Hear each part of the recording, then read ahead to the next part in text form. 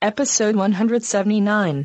There's already like 7 million podcasts talking about pop culture and all that. Makes us happy like shooting at a womp rat. But it's all been done before. We don't want to be a copycat. We're the leftovers picking up the scraps dropped by the cool kids. It's a trap. Good at toss it, good at taste it. Do we love it? Hey, let's face it, can't erase it. Let's embrace it. Tupperware party. Subculture spill over like a vulture. Carry over counterculture, push over pop culture. Leftover. And with the uncool kids, what's to say's already been said. Leftover. Pretty sure that the only talent is the band that's singing this. Pop culture leftovers. You're listening to the only podcast with the balls to bite a radioactive spider. It's Pop Culture Leftovers. 5, 4, 3, 2, 1. Hey, welcome to Pop Culture Leftovers, the only podcast that sounds even better the second day after it's been uploaded. I'm Brian. I'm Jake. And we're the leftovers. Yeah, it's just us this week. Just the two of us, Jake. Yes, it's one of those magic episodes where I get to smoke the entire time. We're doing it over Skype. That's right. Yes. You know, hey, Jake, I wanted to bring up something something funny first. You've got your other podcast going right now. Yes. Old Wrestling Jabronis. Wrestling Jabronis. And you know, that's one of the things, like, I subscribe to it and I told you, like, I don't watch wrestling. I'll subscribe to it. You'll get my download. I'm not gonna listen. I'll be honest with you. I've listened, I think, to every episode but one. I don't know why. It's just, I know nothing about wrestling. I was thinking, like, maybe this is gonna get me back into wrestling. And it's just amazing to me, though. Like, I'm still not watching wrestling. I tried. Yes. You guys suggested watching that. What was that? Lucha Underground? Yes. I watched like the first maybe 10 minutes of it, and then when it started to go into like one of those scenes where they're, you know, like in the like basement or in the guy's office or whatever. I was like, no, I'm out. I'm sorry. I can't do it. That's my favorite part about that show. I know. Listening to you guys. And I'll tell you one thing. I mean, I've never met the guy, but Kelly really brings a lot to the show. And yeah. Kelly's a great guy. Did you listen to our most current episode? Yes, I did. I actually put Kelly's job at risk that episode. Yeah, that was very funny. I got a kick out of that, and I can't wait. That's one of the reasons I'm going to keep listening, is just to see if you guys can stump Kelly. I want to see how many weeks in a row you can stump him, if you can at all. So, yeah, exactly. Jeez, I didn't even get to finish the first question we had for him. Yeah, oh, it was so great. Yeah, well, you asked him the wrong question. It was about Rick the Model Martel. Yeah, Rick the Model Martel. I remember that guy. That's going way back, so yeah. He knows too much. So yeah, if anyone out there is a big wrestling fan, check out Wrestling Jabronis. And we're trying to, if you can stump our co-host with classic WWE trivia, then he could possibly lose his writing job. My only gripe is it's like every week you show up and you do our show, and it sounds like maybe you're just kind of like on autopilot. Like, I'm not getting the passion out of you that you have. I'm telling you, man, like there's something like you got like a spring in your step. I feel like, you know, we're the old married couple, but you got your side chick.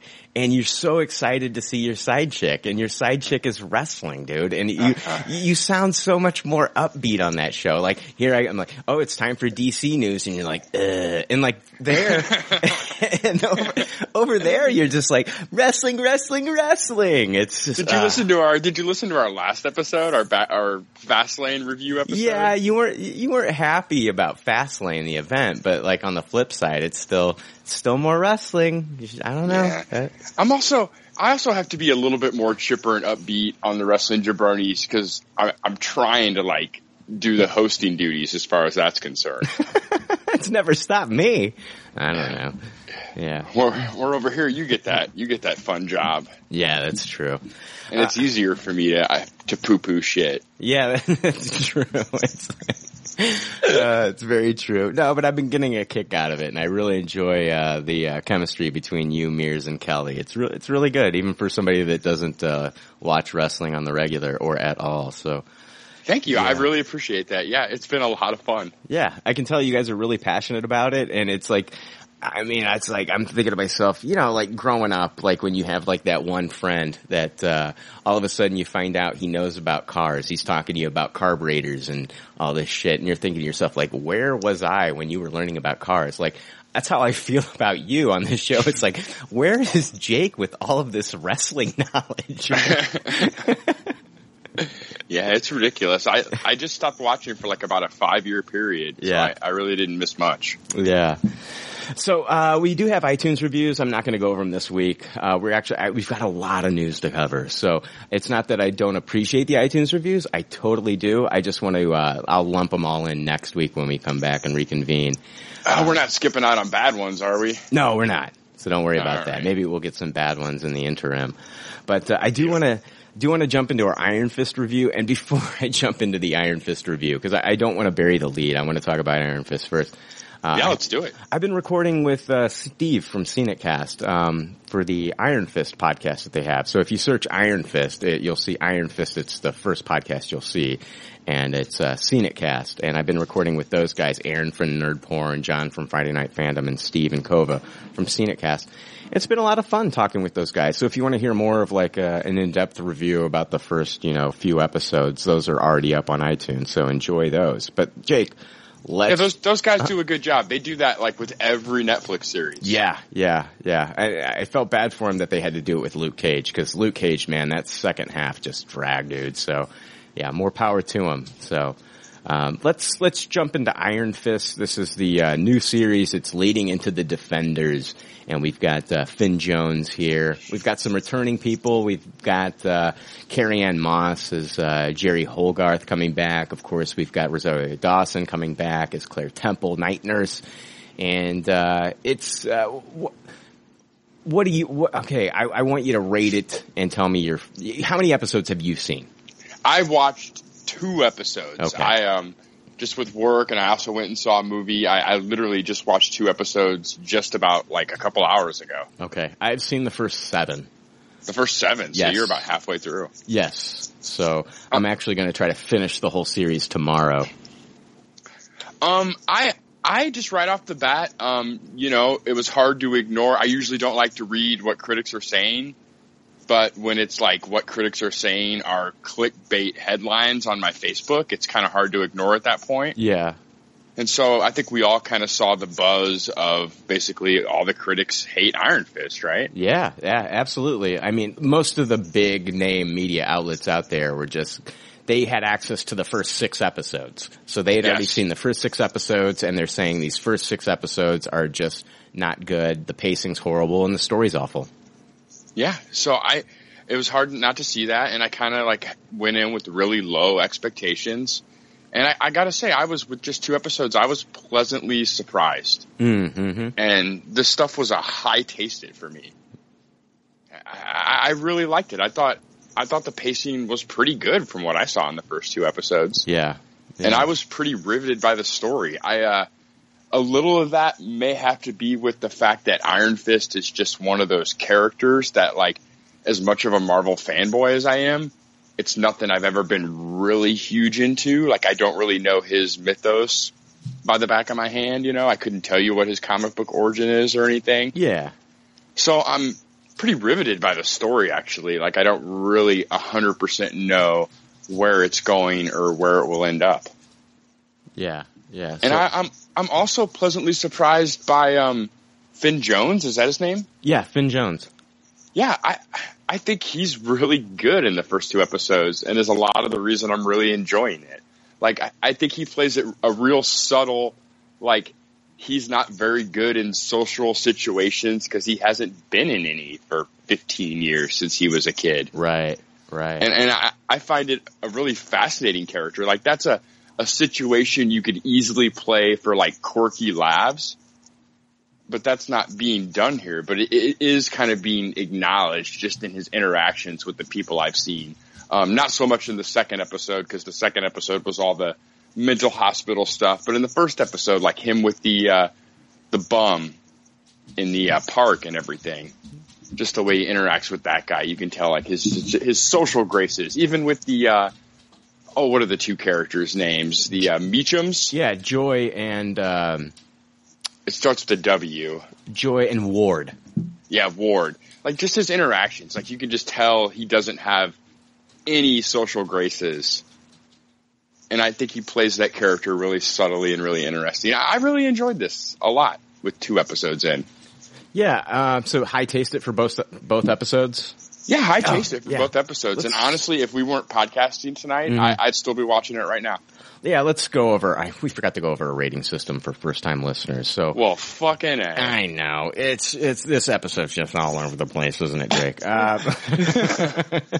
The pacing's off on this episode. Oh my god, the fight scenes in this episode look ridiculous. All right, here's our rating system for Pop Culture Leftovers. The rating system is simple. If the leftovers don't like something, they toss it. If they do like something, they suggest you taste it. And if it's brilliant, it gets a Tupperware rating. If all the leftovers love it, then it gets the pinnacle of success, a Tupperware party. All right, so toss it, taste it, Tupperware. I am going to give the first 2 episodes, like you, I'm going to give those a taste it.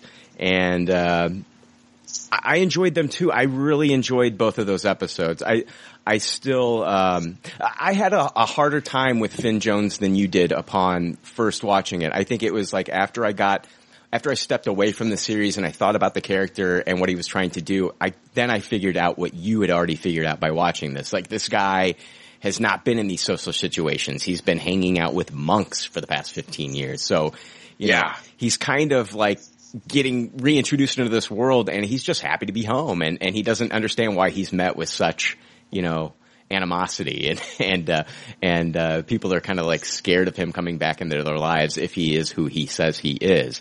So yeah, I've seen a lot of criticism about him and him being like overacting a lot. I really think that he's not overacting. I think he's a quirky guy. I think that's how the director told him to come across, and I think you've got to look into that.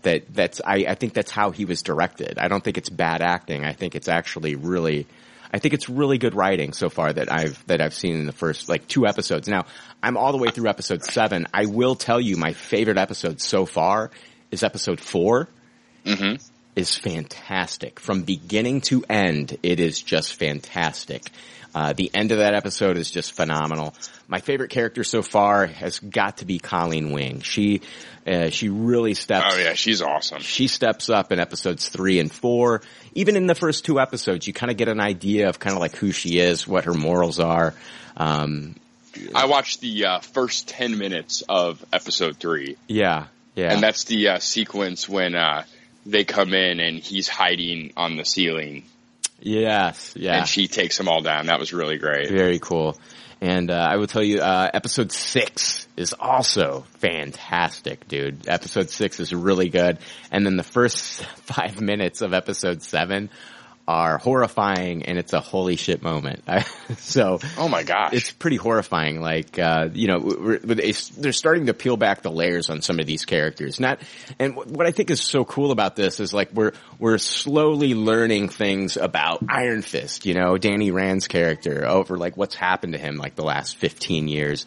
But on the flip side, we're also kind of like peeling back the layers on this character of. Hold on, I gotta take a pause. My cat is crying right now, so I'll be right back. You're fine.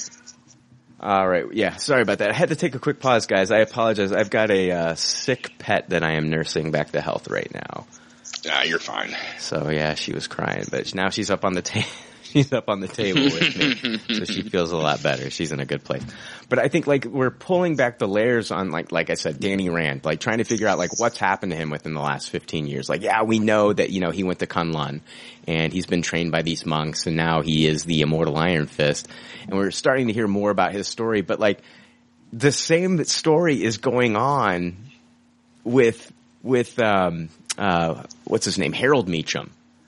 Yes. I mean, this guy was presumed dead for 15 years, and he's still alive. We find this out. So it's like, what has this guy been up to the last 15 years? And like, yeah, he's a super interesting character. And totally. Up to where I saw the hand had left that message for him just because he left for that moment. Yeah. Yeah. He's a super intriguing character, and like we find out way more about him going into later episodes, and he's a very sinister villain. Like I'm not saying like he's up there with Kingpin yet, but he's not far from what I've seen from episode 7. Like he's getting there, man.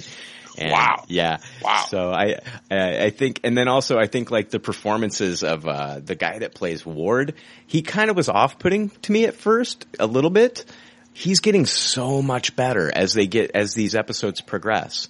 And and he's kind of a giant like D-bag too. Like they established that with like the flashbacks and everything. Yeah.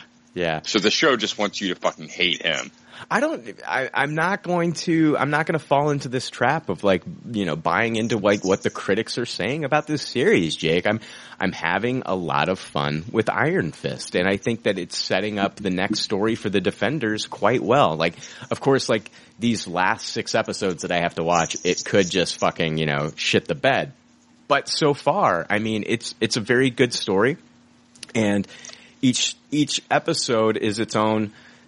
It moves the story along. Like in the first, if you didn't like the first episode, you know, you don't get more of that in the second one. Now he's in a mental institution. It's a completely different setting and story, and then yeah, it is neat how they set it up like that. So they continue doing that every episode.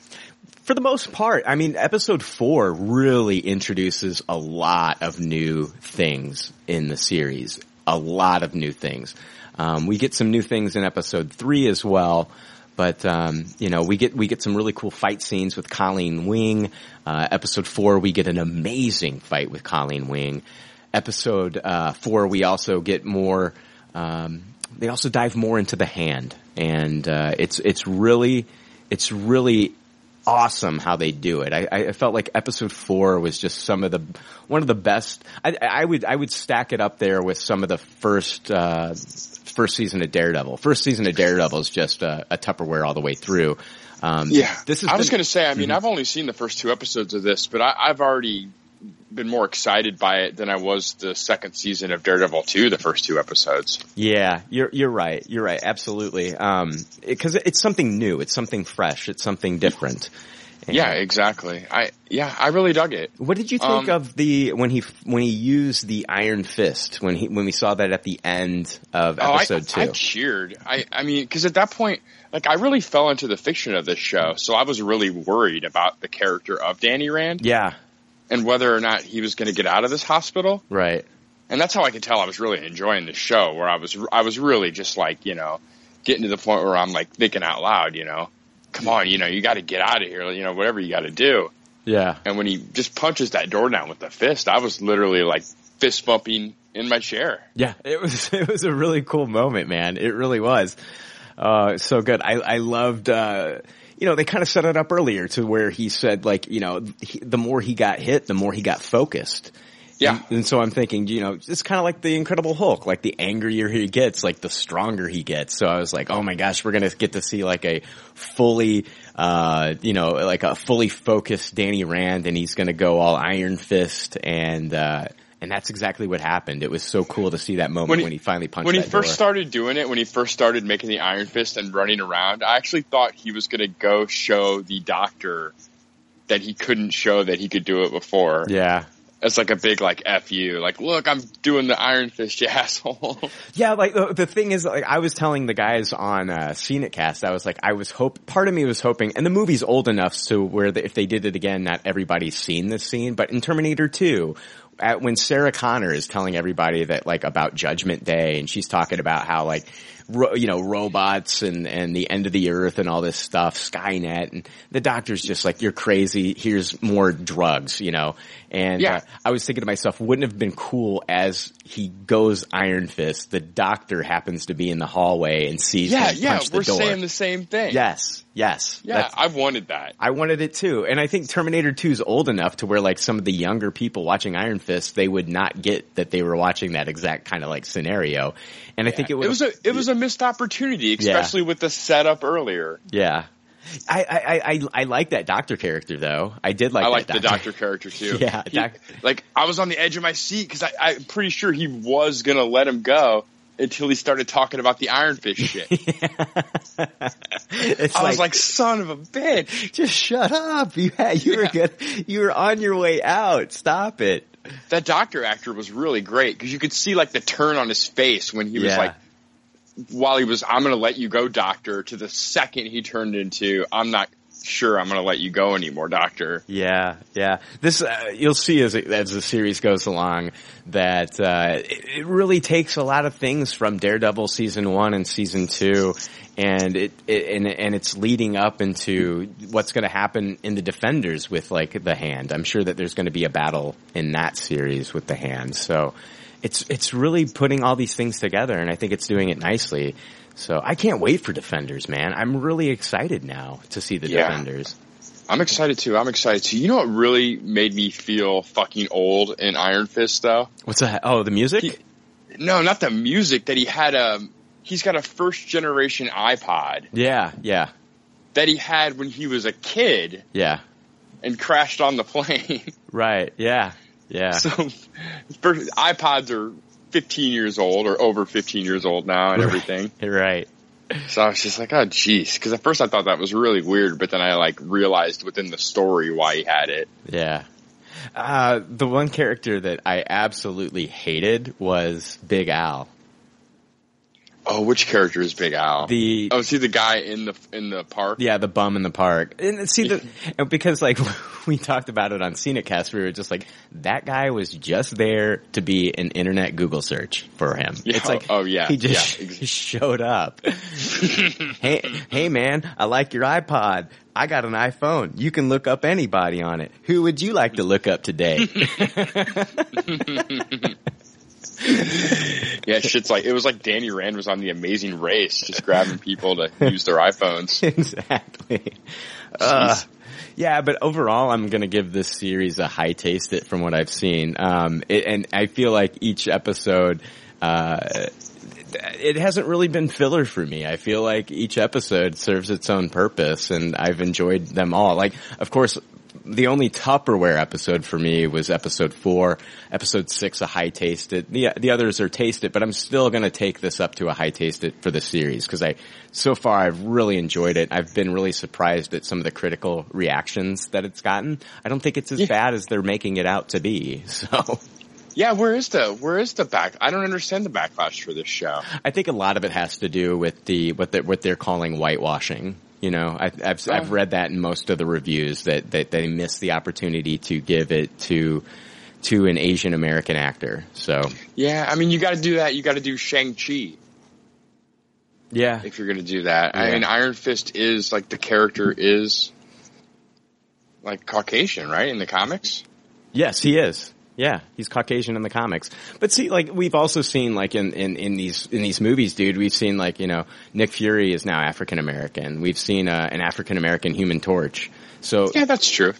You know, I guess it wouldn't have hurt anything. It wouldn't have hurt anything, I don't think. And part of me was thinking to myself, like, what would this series have been like if they would have gotten, like, you know, Iko Uwais from The Raid or Tony Jaa, like, to play the part of Danny Rand. Oh, you know, yeah, for sure. Jeez. Think about the fighting choreography that we got there, from those films and incorporating into this film. But I think maybe it's a little too on the nose to have those guys in some of these scenes because there's a scene later on where like he's in a hallway and guys with hatchets are attacking him and it's a little too reminiscent of like Raid 2. And so maybe it'd be too on the nose to have, you know, Iko Uwais play that or somebody else. I don't know, but you know, they're keeping it true to the character from the comics, and so I can't really say it's a whitewashing when you're doing that. Now, Ghost in the Shell is a completely different story, you know? Yes. So, yes. Yeah. You can definitely argue it there. But yeah, with this, I mean, especially if you take the other Netflix series as examples, they've all pretty much kept to the comics code for the most part. Right. Yeah. Yeah, I will tell people to look forward to in episode 4. There's a really cool elevator fight scene, which it could have gone terribly wrong, and it didn't. It went in all the right places. It's so good.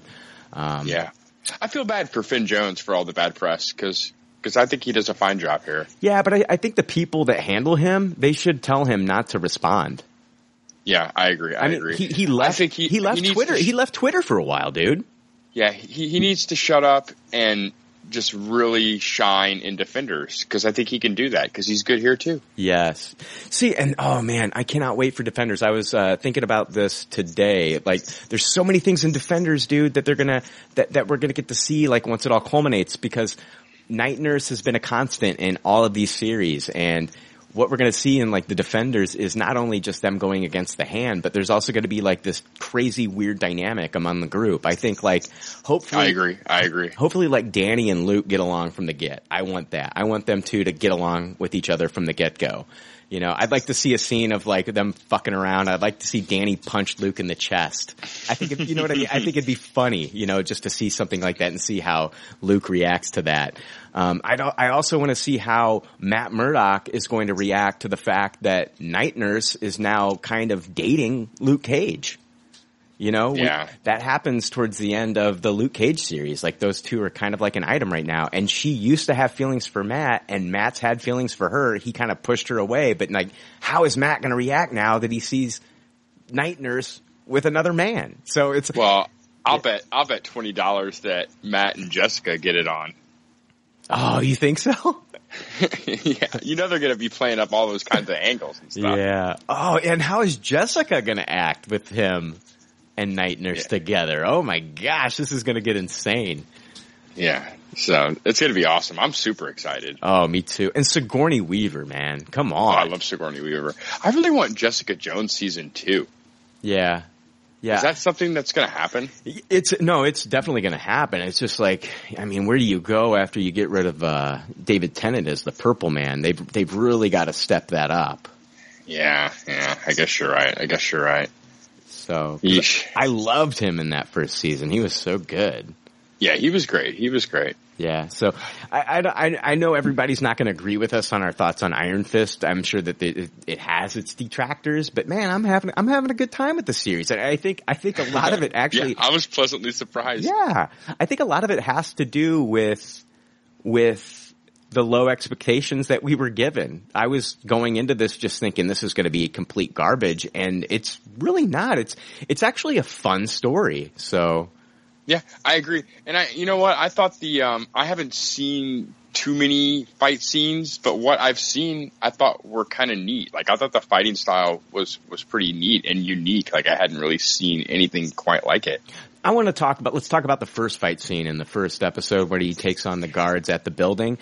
Yes. Steve kind of had a problem with it and said that it just looked like he was dancing and he wasn't really fighting, and it looked kind of like he was counting out the moves in his head. And I told him that what I got from that was the fact that, you know, he's got all this power and he's not really going in there to, like, murder these guys. He's just, he has to take precaution when he fights them because he's the Iron Fist. If he wanted to, he could punch them and knock their heads off.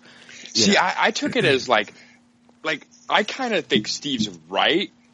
But I feel like Steve, like, he isn't right about, like, the way he feels about it. Like, I feel like, yes, that is the case. But it's because the people that he's fighting are guards that have little to no experience fighting the way he's going to fight. And he's literally so many classes above them in fighting style that the whole thing just, like, looks like easy, like, doing, like, tactical drills. That's kind of like what I'm saying here. Damn. Yeah. He's got to hold back a little bit and think about each move because he doesn't want to seriously injure these guys. Yeah, exactly. So you're basically saying the same thing too. Like, yeah, Steve, you're right. He's, like, ticking away when he should be doing what, when, where. But that's exactly what he's doing, because why wouldn't he do that? Right. You know, is what I'm saying. Right. I thought it was neat. It's kind of like Spider-Man. When Spider-Man takes on, like, regular everyday thugs, like, you know, he tries to subdue them and just get the gun out of their hands and web them up. He's not punching them in the face because if he does, he'll snap their necks or knock their heads off, right, clear off, you know? Yeah, exactly. But I think with this, it's like the reflexes too. I guess it's that way with Spider-Man too. Yeah. Where it's like the reflexes are so much faster that it seems like they're doing, like, anticipating the move when it's just they're that much quicker than their opponents. Yeah, agreed. So yeah, I assume it wouldn't look that way if Danny Rand was fighting a more formidable opponent. yeah. Oh yeah, if he got met in the building by the Hand, I mean, it's on. You know. I mean, exactly. That's his sworn enemy. So we're gonna get to see like shit really hit the fan when those two come, you know, head to head. So absolutely. So yeah, I'm super excited. I can't wait to watch more of this. In fact, I will. I'll tell you right now. I'll be done with this by next episode. Oh, nice. Yeah, I'm going to be done absolutely by next episode. I can't stop watching. I mean, it really has to take a huge dive, I'd say, between episode 8 through 13 for me to kind of like slow down on this. But yeah, exactly. If I'm not done by next episode, then I'll have a tale to tell about why. Exactly. So yeah, definitely check out Iron Fist on Netflix, man. It's been surprisingly fun. Yeah, if you've heard bad stuff, and maybe if you checked out during the last couple Netflix series, if you've checked out because of Daredevil season 2 and Luke Cage, and you're kind of on the old Netflix same old, like, you know, worn out, then check this out. It might bring you back into it. Yeah. All right, guys. Yeah, if I sound a little down this week, I apologize, everybody. I'm still, like I said, I'm nursing my cat back, so I'm just not in the same spirits that I'm usually in every week. So yeah. You are fine. How's Mrs. Mac doing? She's getting along. I mean, she's a lot better than she was, man. She was kind of like walking around and found out she was dehydrated. She's got kidney problems. Well, she had thyroid problems, and then, you know, then she's stopped drinking water and got dehydrated, and I didn't realize it until she was, you know, kind of like wobbling around. So I've been having to give her fluid injections in the morning and then in the evening. So that's, yeah, I feel like my own night nurse here at the house, man, because like it's weird, dude. I've got like this whole like, you know, setup where I actually have to poke her with a needle and inject her with water. It's bizarre, but you can get all your pets together and have a pet defenders. Yeah, exactly. All right, guys, let's move on into good pop, bad pop this week. It's time for more leftover reviews with Good Pop, Bad Pop.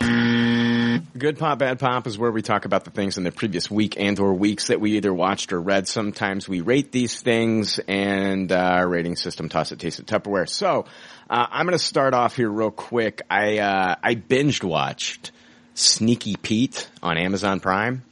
Okay. I don't even know what that is. It's the Bryan Cranston, Giovanni Ribisi series. Oh. Okay. You haven't heard of this at all?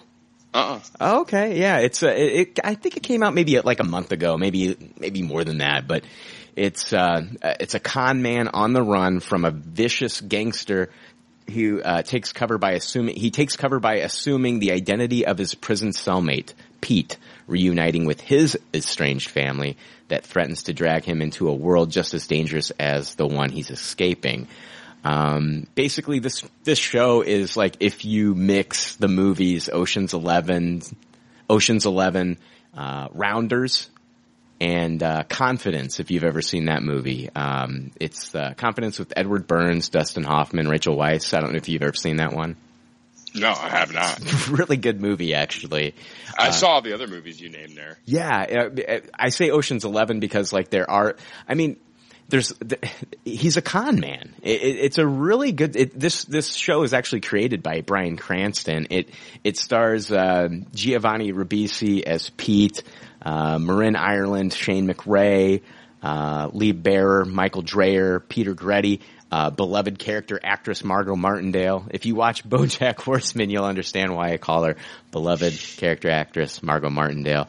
Anyway, it's really good. I'm going to give this a Tupperware. This series was fantastic. It was so good. Giovanni Ribisi, like, you know, we've seen him do some shit. I mean, we saw him in Avatar, and he was just a horrible villain in that. And oh yeah, he's great. Oh, he's so good in this though, man. He plays the con man so well, and he's so good with facial expressions, dude. He's so fantastic in this. They use Bryan Cranston sparingly, But when he is in the show, he is, it's a commanding performance, man. I absolutely love this show. Basically, you've got Giovanni Ribisi. The show starts out, he's in prison. His prison cellmate is this guy named Pete. This guy, Pete, every day is retelling him stories of his childhood and spending time with his grandparents and giving him all these stories about his family. Now, is that the Bryan Cranston character? Who? Pete. No. That's Giovanni Ribisi. Okay. Giovanni Ribisi is actually a guy named Marius, but he takes on the alias of Pete. He pretends to be this guy Pete once he gets out of prison. Ah, gotcha. The family has not seen Pete in 20 years. Basically, Pete's mother just up one day, took him and they left. Now, he's been in prison for the past like 20 years. They haven't seen him in 20 years. And so I don't know if he's been in prison 20 years. He's been in prison for a while, but the family hasn't seen him in 20 years. So when Giovanni Ribisi shows back up and says that he's Pete, they believe him. You know, he's a con man, and he's listened to all these stories that Pete told him in the cell, and he starts to talk about like the old times that they had together. So they have every reason to believe that he is. So he knows all these things that only Pete should know. Exactly. Yeah. And he finds out more about Pete as the series progresses. Like, he'll actually go back to the prison and talk to Pete about old stories and stuff like that and try to get more out of him. It's just a really awesome story. But on the flip side, like, before Giovanni Ribisi was sent to prison, he owed $100,000 to Bryan Cranston's character. So he's got that going on in the background. And the family's got their own issues going on right now with their bail bonds business, and they've come into some criminal activity. And so both of these stories kind of collide, and it's so well written. It's easily bingeable, and it's a Tupperware, and the performances are fantastic, and there should be a season 2. They left it on a cliffhanger. I don't know if it's been announced, but man, this season is definitely, You said this was on Prime? It's Amazon Prime. It is so good. Like, this is another series that Amazon Prime has just knocked out of the park. Like, Goliath was great, and this is just equally as good.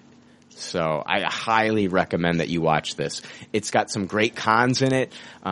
It's got performances with, like I said, Margot Martindale. Ben Vereen shows up in the show for 3 episodes, and Ben Vereen is fantastic. I mean, you know, remember him from Zoobilee Zoo?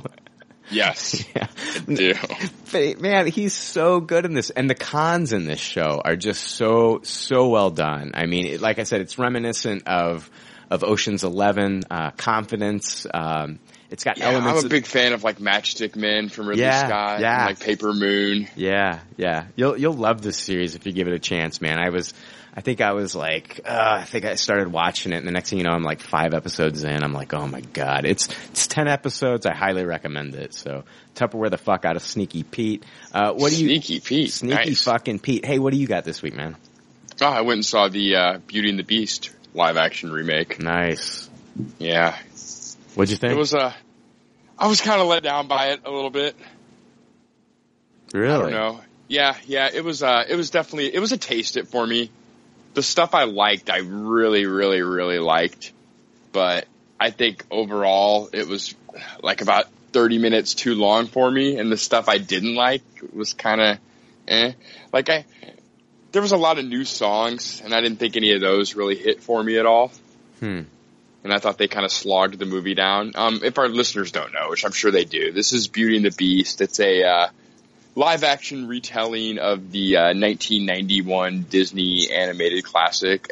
I believe it was the first animated feature to be nominated for Best Picture. Oh, it was. I remember, because didn't they have like the actual cartoon characters, Bella and the Beast? Is it Belle? Yeah, Belle. Belle, and they had the Beast come out there to like read off. They did something where they had the animated characters come out there and like read the cards or something. Yeah. Oh, yeah. I do remember that. Yeah. I do remember that. But yeah, you know, animated movies don't get nominated for Best Picture too often. I think the only other two were Toy Story 3 and Up. Right. So, but yeah, the stuff I liked, I really, really liked. Like when they were doing the classic songs, like the whole Gaston number, and the Be Our Guest number were both fantastic. And like, if I could have watched those two bits for 90 minutes instead of this for 90 minutes, I would have been happy the whole time in Tupperware this. How was Hermione in this thing? I thought she was fine. Like, I thought she was good at singing the songs, like the classic songs from the old cartoon. Like, I enjoyed her just okay. Is this better than the Linda Hamilton TV series?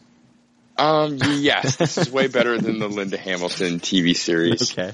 Like, I don't know what went wrong here. I really need to see this movie again. Like I said, it's a taste it for me. Yeah. And like, I want to love it. Like, I went in wanting to Tupperware it. Sure. You know what I'm saying? Yeah. But it was just like something about it. Just like, I don't know. It just was a little stale for me. How is Dan Stevens, our Legion actor, as the Beast? I thought Dan Stevens was really good, and he surprisingly one of the better singers out of everybody. And but it was really weird. Like, I think it was it didn't do him any service that I was like watching Legion week after week at the same time this movie was coming out. Right. Like, it was hard not to think about weird Legion stuff. While watching Beauty and the Beast, you know what I'm saying? Yeah. Like, maybe this ties in. I thought Luke Evans and Josh Gad, both separate and together, were two of the best actors in the movie. They both played Gaston and his sidekick LeFou. Yeah. If you know those characters. Yeah, I know. So, is this the first thing you've ever enjoyed Luke Evans in? Yes, I think so. Yeah, I think it is. I'm surprised. I was surprised for you to give Luke Evans any praise because, like, he was, I don't know, I guess he was okay in, like, the Hobbit movies and, Dracula Untold. I mean, I don't know. So. I don't even know if I've seen a Luke Evans movie. Yeah. I thought, Ewan McGregor was really great as Luminaire, who's the animated candlestick. If you know what I'm talking about. Yeah. And he was fantastic. Like, him singing the Be Our Guest song was definitely one of the highlights of the movie. I have no interest in seeing this now. Like, zero. You would hate this. Like, I hate to speak for you because sometimes, like, you really surprise me and I think you'll like something but you hate it and vice versa. Right. But I am like, I don't think I've ever been more certain about something. That's funny to me because it's like, it's funny to me because like, like you, of course, like I know, like if you love this, like, cause like you're going in as a fan already. Like I didn't care for the cartoon. I saw it once. I never will watch it again probably. Yeah. If you don't like that, you're not going to like it. Cause it's that with more padding. Yeah, I don't think I'll ever watch this, dude. I don't think I could sit through it. Yeah, you should watch the Be Our Guest, like, on YouTube once that becomes available in, like, 6 months. Okay. Like, that part's fantastic. Yeah. You want to see Obi-Wan sing a classic Disney song. Do I? I don't know. I mean... It's pretty great. Okay. All right. Fair enough. I don't know. What movie was it that I watched with, oh man, I was gonna go see a movie, and was it not the Snow White? It was Into the Woods. Into the Woods. I literally went to that movie. I sat down, and I think about 10 minutes in, they started singing and stuff, and I got up and I walked out, and I walked into a different movie. That's hilarious. Yeah. But so I don't know. I want to see this again. I was kind of disappointed. Michelle saw it. Michelle loved it. Michelle said she liked it more than Jungle Book. And I don't know. Yeah, I don't think I could ever like this more than Jungle Book. I'm not even saying. I just think Jungle Book was so good. Yeah, I don't know. I just didn't see. This just didn't. There was nothing more to the table. Like what they added to it wasn't that exciting. Just a little bit of backstory with the Beast that you never got before. Yeah. And like a bunch of new songs that were kind of not up to snuff. Huh. Is that all you got this week? You got anything else? I think that's all I got. Okay. I got three quick reviews, real quick reviews that I'm going to go through, and then I'm going to talk about the Belko experiment. But sweet. 3 quick reviews. We did our Logan podcast, and a movie that I saw like maybe 3 weeks ago kind of got lost in the mix, but I want to talk about it real quick. I saw the Hidden Figures movie about the African American women that work for NASA, the Kevin Costner film. Yeah. It was fantastic. I gave it a Tupperware. Like, when this one comes out, you got to watch it. It's so good. I loved it. I thought it was a great movie. There's very emotional scenes where you'll tear up. It's great. I loved it. I thought it was so good. The next one I saw, it's on Netflix now. It came out in theaters last year. It's called Hands of Stone. It's a boxing movie. It's based on a true story. And I saw it on Netflix, and it follows the life of Roberto Duran, who made his professional debut in 1968 as a 16-year-old and retired in 2002 at age 50. In June 1980, he defeated Sugar Ray Leonard to capture the WBC welterweight title, but shocked the boxing world by returning to his corner in the November rematch, saying no mas, meaning no more. He basically tapped out of that fight. It's a taste it, man. There's a great story in here. There's a great story in this movie. I don't think that the director also wrote it, and I just don't think that, so it's acted out. It's not like a documentary. It's not a documentary. It's acted out. It stars Edgar Ramirez as Roberto Duran and Robert De Niro as his trainer Ray Arcel. I remember the trailer for this. Yeah. Now. And it's good. I recommend that everybody watch it. Like, it's on Netflix right now. If you like boxing, if you like boxing movies, it's good. It's a taste it. It's still worth watching because I think it's interesting to learn about this guy's life. They talk about his time growing up in Panama and how he has animosity for Americans because of the treatment that the native people of Panama were receiving from the Americans. And it's really interesting to see, like, his heritage and things like that. But there's just some things about the story I didn't care for. It's, some of the pacing and the acting it's decent, but it's just, I don't know. I think it's a good story that needed to be told. I just think a different director and a different writer could do it better. How'd the boxing look? Boxing look cool? It's fine. It's nothing. You're not getting a Rocky movie here at all. This movie did inspire me to kind of like look up those fights, and I did watch those fights, like the first fights and things like that. I also found out like some of the things that he did in his life. It inspired the Rocky films, like in particular Rocky III. There's a scene where he meets Sugar Ray Leonard, in the lobby of a hotel and starts yelling at Sugar Ray's wife about how he's a real man and how he's going to, and that's like directly pulled from Rocky III, where, B.A. Baracus is like, B.A. Baracus, Mr. T. I can't remember, what do they call him? Which one are you talking about? Face? Rocky III with Mr. T. Oh, what's his name in Rocky III? Clubber Lang. There we go. There you go. It's when Clubber Lang is yelling at Rocky and telling Adrian, "Why don't you be with a real man tonight?" and all that stuff. And it's kind of like pulled directly from that almost in a way. And I also found out he met Stallone. He actually he sparred with Sylvester Stallone during Rocky II. And he said that Stallone actually said that Roberto Duran kicked his ass. And he was a sparring partner in the film. If you go back and watch Rocky II. Oh, in the movie? In the movie, yes. Yeah. Nice. Yeah, nice. you can watch him in the film. It's his sparring partner when Rocky's kind of like losing his confidence and kind of like getting his ass kicked by his sparring partner. I think he's wearing like orange trunks and a black top. So yeah, it's kind of cool. But I give it a taste it overall. I don't know. I think it's definitely worth watching. I love boxing movies anyway, so it's all right. That's cool. I want to talk about the Belko experiment. I went and saw that. It's a twisted social experiment. 80 Americans are locked in their high-rise corporate office in Bogota, Colombia, and ordered by an unknown voice coming from the company's intercom system to participate in a deadly game of kill or be killed. It's directed by Mark Burnett's gone crazy again.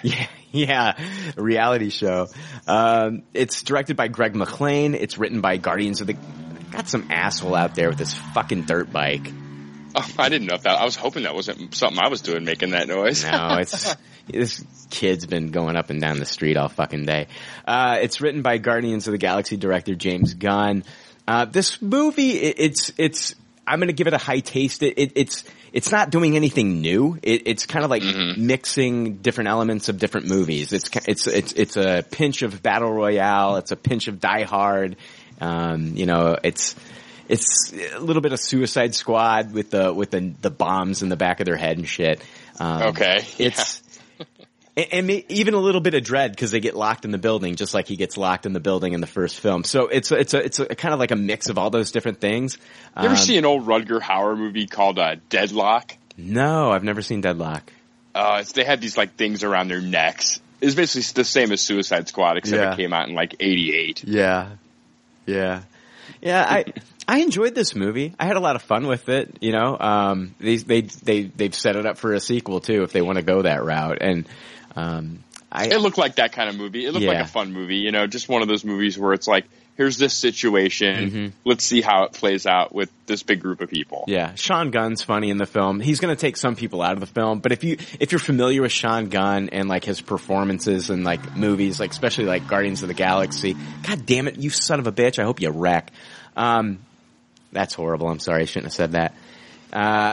But Sean Gunn's kind of funny in it, and he's a funny guy. And Michael Rooker's in this film. I saw he's really been hyping it on his social media. Yeah. So definitely check it out, man. It's fun, dude. You get to see people kind of just like how they react in this situation, like who's gonna align with who. I know you're gonna love it, Jake, because it's almost like Survivor.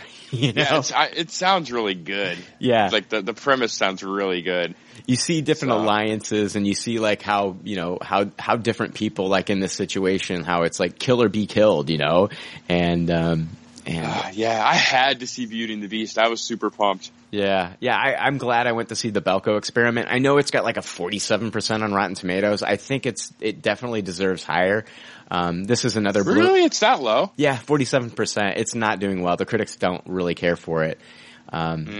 Oh yeah, they don't like Iron Fist either. I thought it was fun. Well, they thought it was just gory to be gory. Like it was just, you know what I mean? I don't think so. I'm not gonna put this up there with like fucking Saw and like Hostel. I don't think that that's what they were going for. I think the interesting thing that's going on in this movie is like the whole social experiment and to see how like these people react and I don't know. I had a lot of fun with it. This episode's all about disagreeing with the critics on everything. Yeah. So we can agree with them when we're all shitting on Wonder Woman together. Yeah. Oh man. And have accountability. Be like, no, look back to this episode. We disagree with everything the critics said. I recommend the Belko Experiment. I don't say like I'm not saying like you have to go see it in theaters, but like if you want to see kind of like a gory fun movie, was it ever disturbing? I'm trying to think if it was if I ever had a moment where I had to kind of like look away or just like, not really, not for me. It's not over the top. No, I mean, violence, is it? No, I mean, I think, there's some gory shit, but I know, James Gunn comes from that trauma background. Yeah. So, I know he didn't direct this, he wrote the story, but he comes from that trauma background, and like you see some gory shit happen in those trauma movies, like, Toxic Avenger and stuff like that. Oh, and, yeah. Yeah, so I don't know. I enjoyed it, man. I thought it was a fun ride. I thought it was a fun ride all the way through. So. Yeah. I'll watch this for sure when it's on Netflix or whatever. Oh, the last thing, I forgot one of my quick reviews I watched. Have you been watching The High Court with Doug Benson? No, I don't even know what that is. It's on Comedy Central, and it's kind of like the People's Court, but the judge, and I think these are supposed to be real cases. Yeah. But Doug Benson is the judge, the comedian, and Andy's high? Andy's high. So like him and his bailiff, who's Michael Ian Black, they actually go back into his chamber, and Doug Benson gets high, and they kind of talk about the case. And it's only like a 15-minute show, and it's on Comedy Central like late at night. And I actually enjoyed this show quite a bit. I had a lot of fun with this. I'm going to continue watching it. I thought it was a lot of fun, man. Because that's a great premise. Yes, it was so much fun, dude. I don't know if like all the other cases are going to be as like interesting as the one that I watched. The one that I watched. So do they get to legally decide What happens to these people? Well, you know, like with the People's Court, like how they did it was like it was all filmed on a set. It was not like in a real fucking like courthouse. Oh yeah, it was like a private court. But how they did it is like, you know, they went in there and they pleaded their case, and like the actual People's Court, like even if the plaintiff won, the money didn't come from the defendant. It came from the show. The show paid it off. Oh, that's hilarious. Yeah, that's I how never knew that. They couldn't go in there and just be like, well, you guys are fucking paying for it anyway. No, they went in there trying to win their case.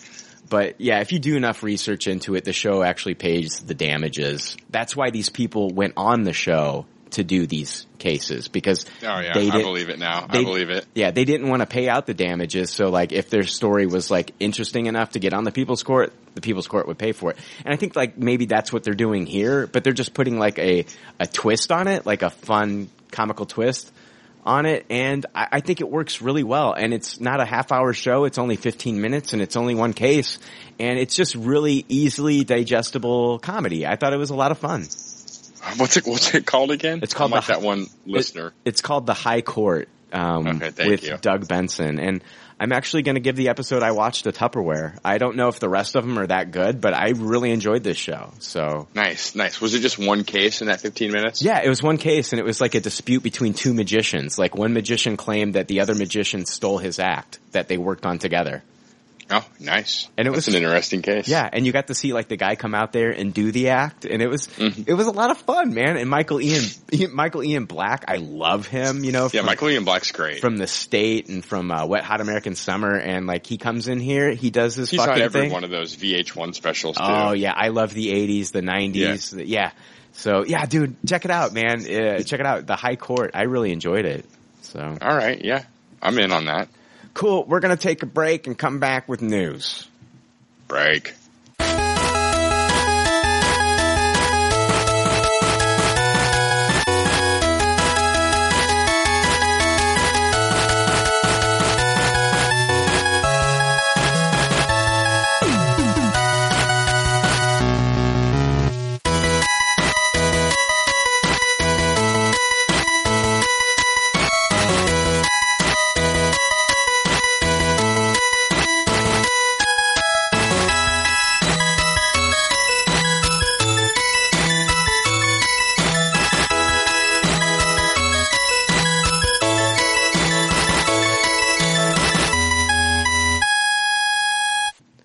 We're back, Jake.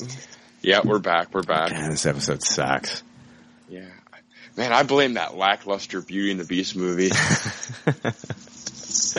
Really. I hate that when I get super hyped up for something and it's not as good as I would want it to be.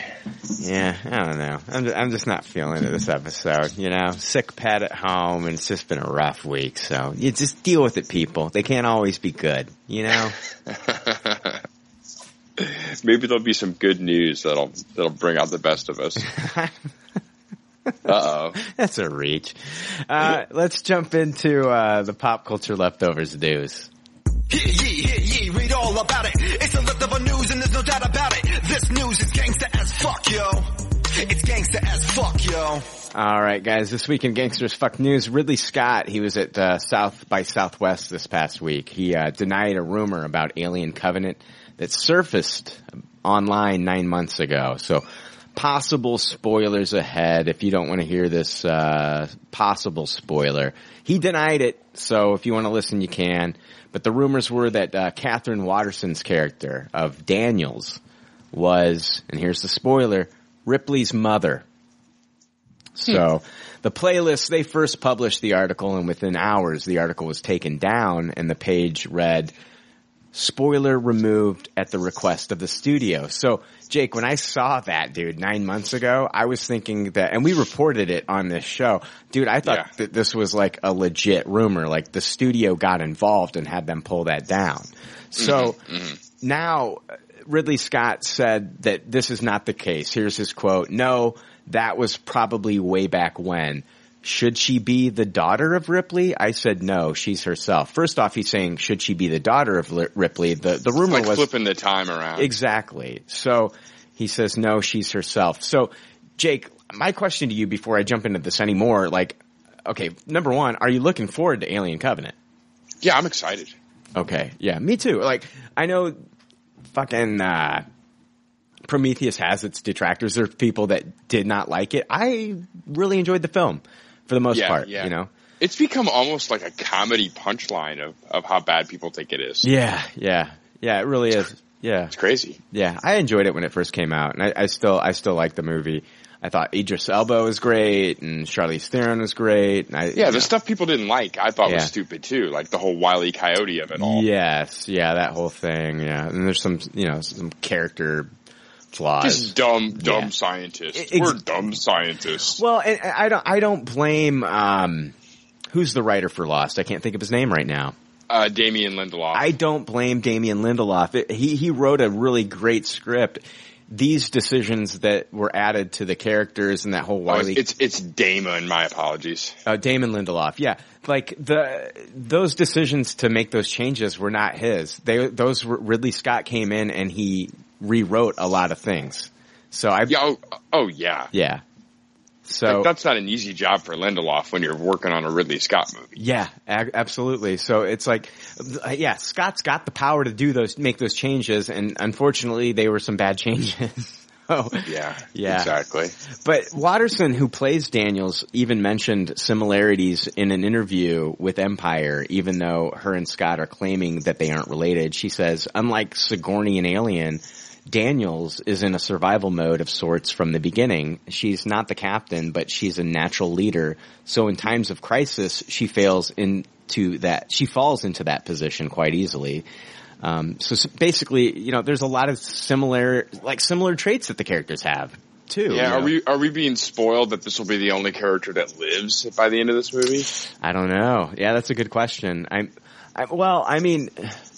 They still haven't wrapped up the character of Noomi Rapace, what she played in Prometheus. Oh, yeah, that's true. That's true. And if you look, have you seen what Daniels looks like? She even looks like Ripley, man. Yeah, I agree. I need to watch Prometheus again. Yeah, I do too. I own it on Blu-ray. I need to check it out again. Yeah, I do too. What's interesting is that, and this is where it gets confusing, dude, okay?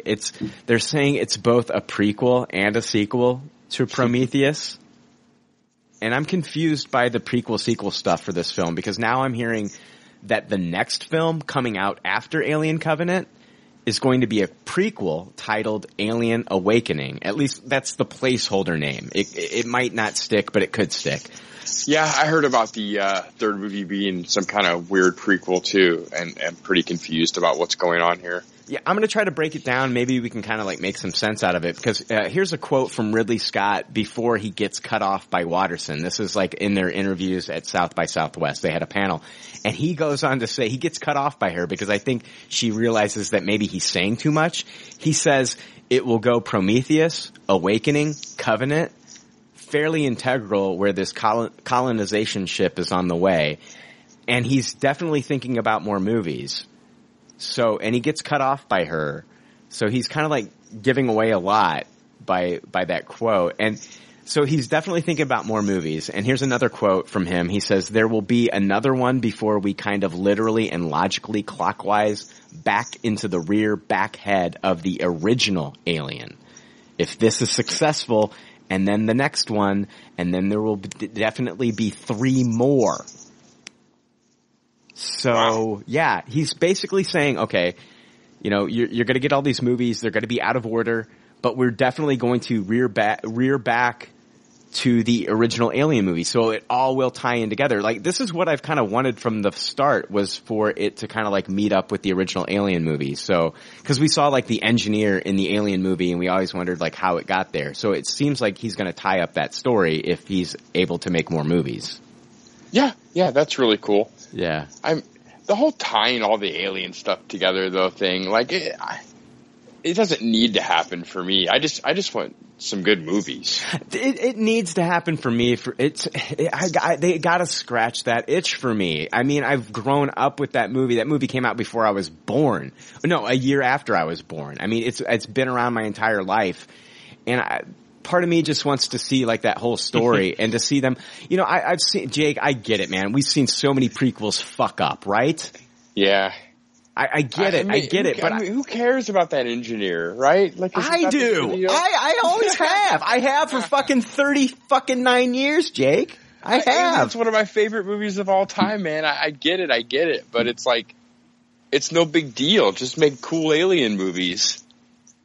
Yeah, but I think if they can tie that up for me in a nice little bow, I'm going to be satisfied. I mean, that's what I want. I'm sorry. I want that. And I know prequels, they screw the pooch all the time. We've seen Lord of the Rings suck it up. We saw Star Wars suck it up. But, you know, I've also seen some great storytelling. Like I said, Fargo season 2 was better than Fargo season 1, and it was a prequel. Noah Hawley did it wonderfully. He tied in a lot of elements from the first season into the second season, and I want Ridley Scott to be able to do that for us in the Alien, in this new Alien. Yeah.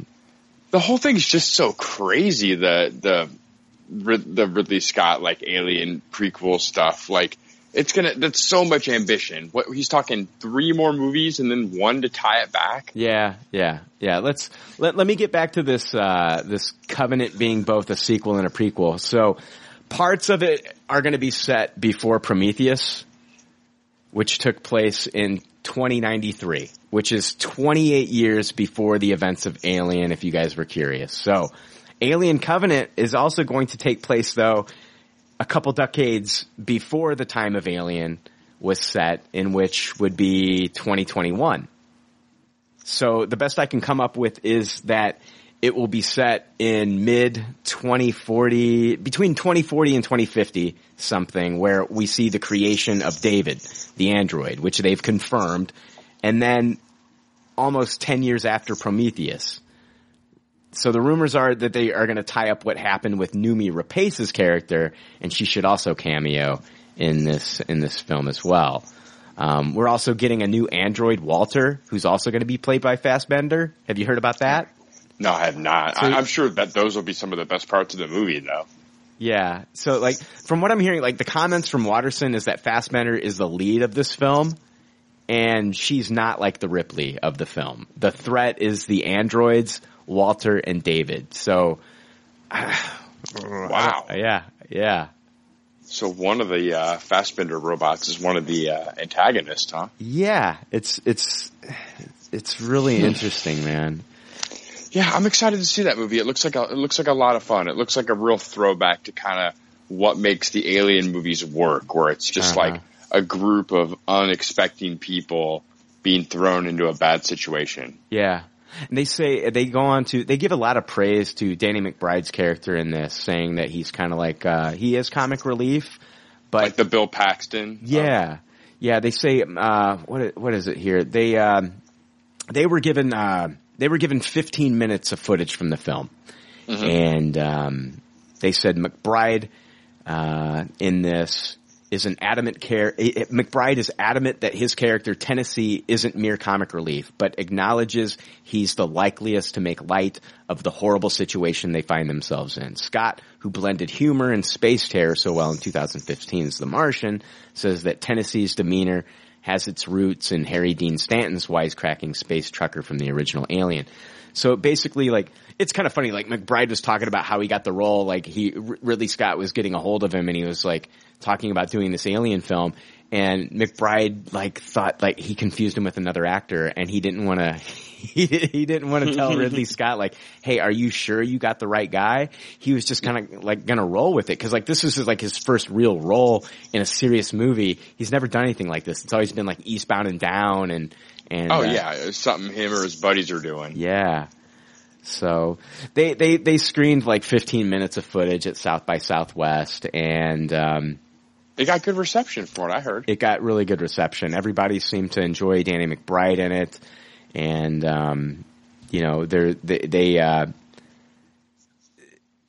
I'm not gonna. I got a lot that I could read here. I'm not gonna get into all of it, but it's. I think it's gonna be good. I think it's really gonna be good. I think that.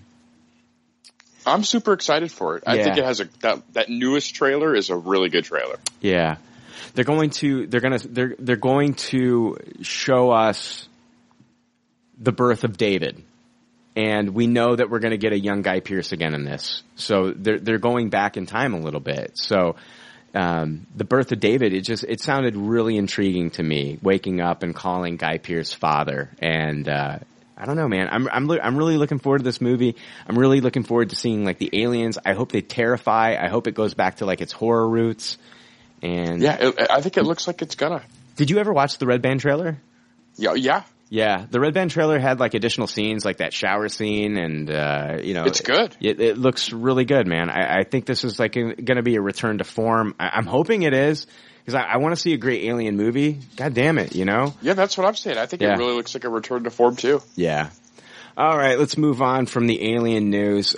Rumor has it Warner Brothers wants a new Matrix trilogy. Have you heard about this, Jake? Oh, I've been reading about this week, yeah. Yeah, they first announced it was going to be like a reboot, but now the writer is saying it's not going to be a reboot, and they're eyeing Michael B. Jordan for a role as the lead. I'm hearing now it's going to be a Morpheus prequel. Oh, jeez. Yeah. Oh, man. Yeah. I think...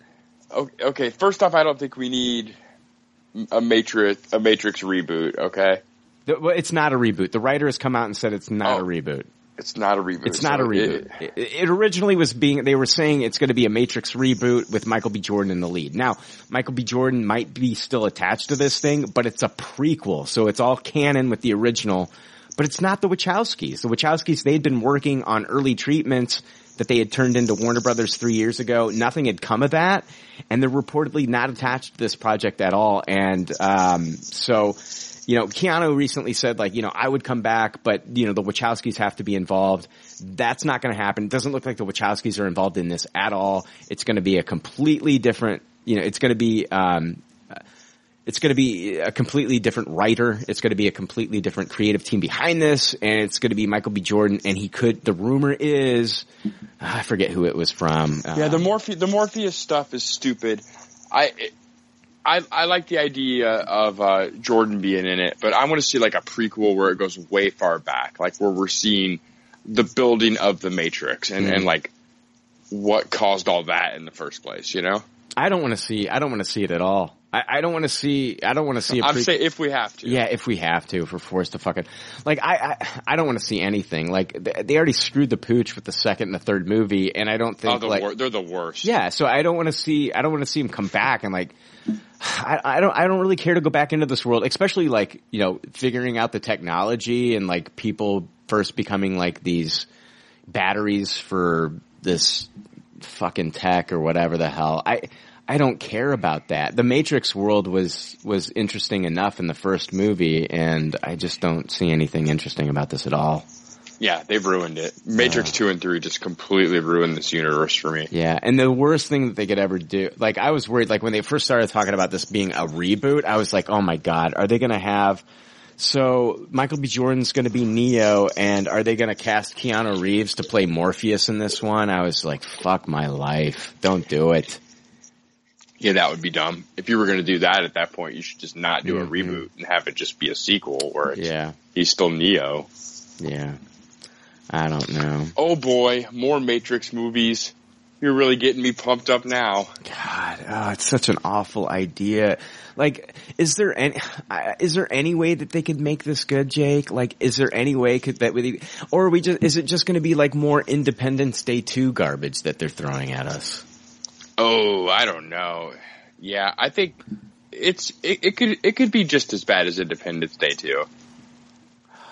See, I don't want Michael B. Jordan to fall into this trap. I mean, he already did frickin' Fantastic Four. Like, he's done such great work. I loved him in Friday Night Lights. Fruitvale Station was fantastic. It's like, come on, man. Do something good. I know he's going to be in Black Panther, guys. I get it. He's going to be the villain in Black Panther, and I'm sure he's going to shine in that, but I just don't want to see him, like, take another step back with fucking Matrix. Yeah, he needs to get a better agent. Yeah. You never know, though. You never know what's going to hit and strike a chord, or what could be good or what could be bad, Yeah, I think this is like I think this is going to be another thing where they're going to get this first movie off the ground, right? Mm-hmm. I think it's going to be another Terminator Genesis where they're thinking about another trilogy, and then the first one comes out and it's so awful like that. I guarantee you, this is what's going to happen. Matrix reboot, it's not reboot. This new Matrix prequel comes out. And right before it comes out in theaters, they're saying Matrix 2 has already been greenlit for a sequel. This, you know what I mean? Yeah, that's what made Matrix 1 so fucking good, because it had no awareness of having to set up there being other movies. Right. Yeah. Like, it's just such a beautiful, like, one and done movie. Yeah. Yeah. Like, yeah. it doesn't, like, obviously there's more stories to tell if you wanted to, but the movie itself just serves as a perfect chapter into this universe. But weren't people clamoring for a sequel? I mean, it's our fault in a way. I mean, the movie was so great, and, you know, I mean, it's like one of those, like, you know, Terminator 2 came out and it did like the special effects and the practical effects so well. And that was like revolutionary. And The Matrix was just as revolutionary. A lot of like movies that came out after that were like biting off of The Matrix. And yeah, Matrix kind of falls into that same trap that Back to the Future falls into, where it's just like you're saying, like they didn't write it for sequels, but it just becomes such a thing where they just have to do it. Yeah. Agreed. I guess they can't screw up. They've already screwed it up. I don't have my hopes up for it, and I think it's going to be another like Terminator Genesis where they get that first movie off the ground, it bombs, and then we never see anything else come of it. So, yeah, and The Matrix. I don't think that's a franchise that you can really blow up ever again, but we'll see. Yeah. Let's see here. Let's move on into Marvel news. I don't have shit else left there. So Marvel news.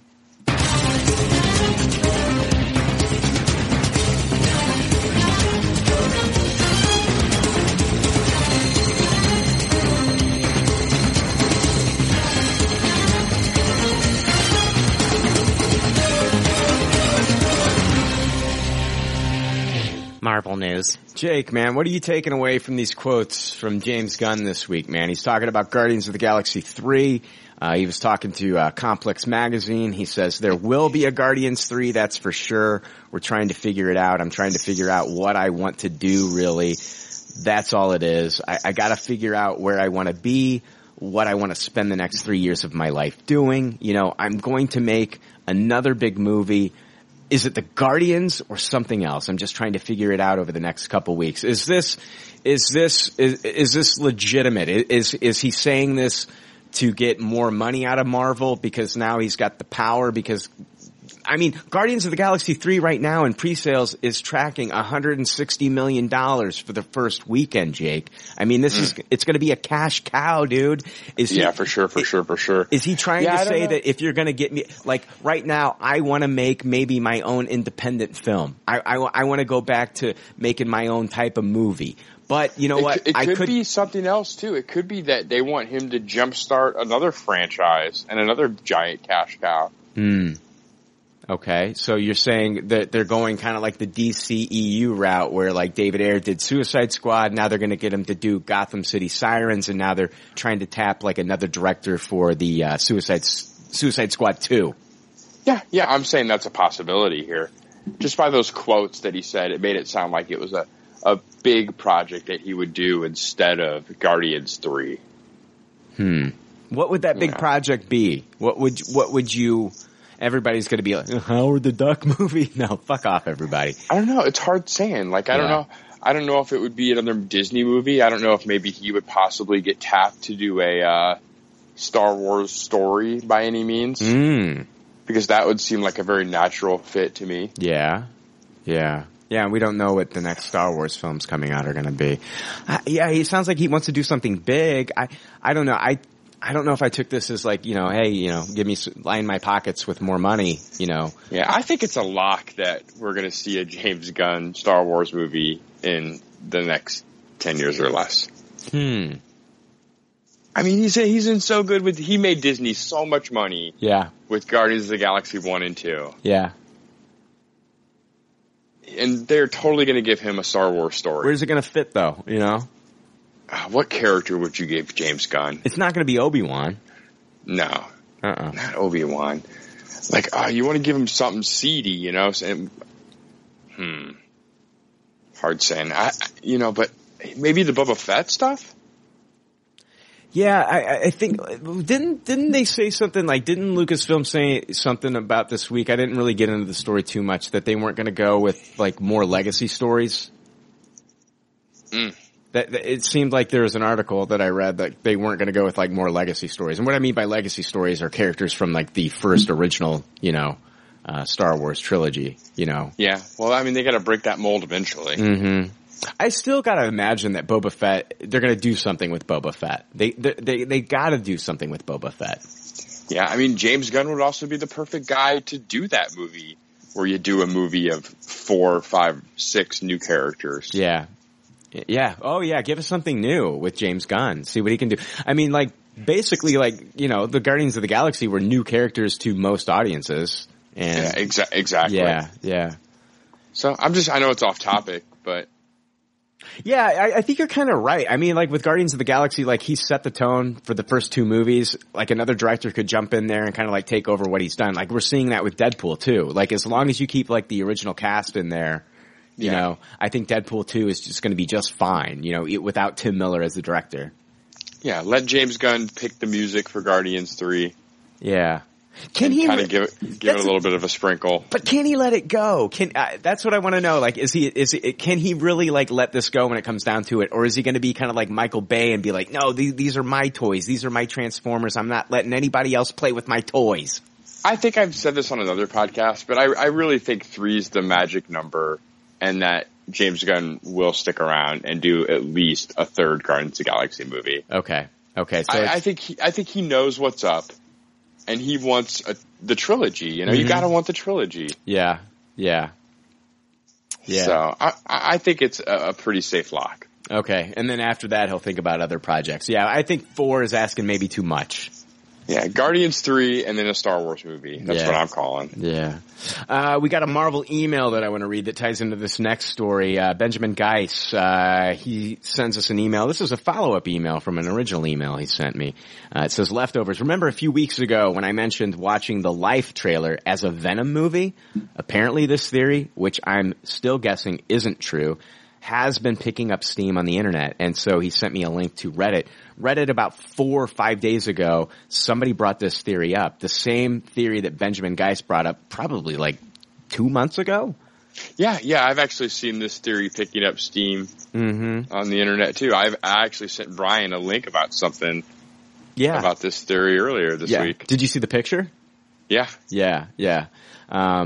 He goes on to say, like I said, it is a huge long shot, but if it does end up being true, PCL deserves huge props because it was brought up on your show long before the internet started buzzing about it. Take care, Benjamin. Guys, Benjamin, you get all the props, man. You're the one who brought it up. I just read the fucking email, so. Yeah, no doubt. It's a great theory. I love it. The thing is, I looked it up though. It's not Sony Pictures. I believe it's, is it Columbia TriStar? Yeah, that is Sony. Oh, it is? That's what I was going to ask, if they're owned by Sony.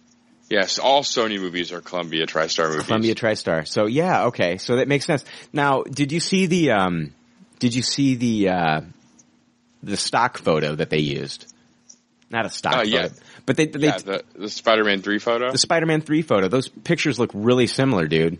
Yeah, it's crazy. Like there are some differences, but yeah.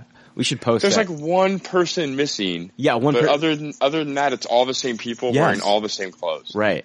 So basically, there's a scene from Life where these characters are lined up looking at the sky, and there's also a scene in Spider-Man 3 where characters are doing the exact same thing, and it's the same actors except there's like one other guy in there. So that's what people are trying to connect this. And does it make sense, Jake? Does it make sense to make this a prequel, especially with Ryan Reynolds being in there and him he would then be a canon character in the MCU, and he's also playing Deadpool in the Fox Marvel stuff. But you kill him off if that's the case. No, I get it.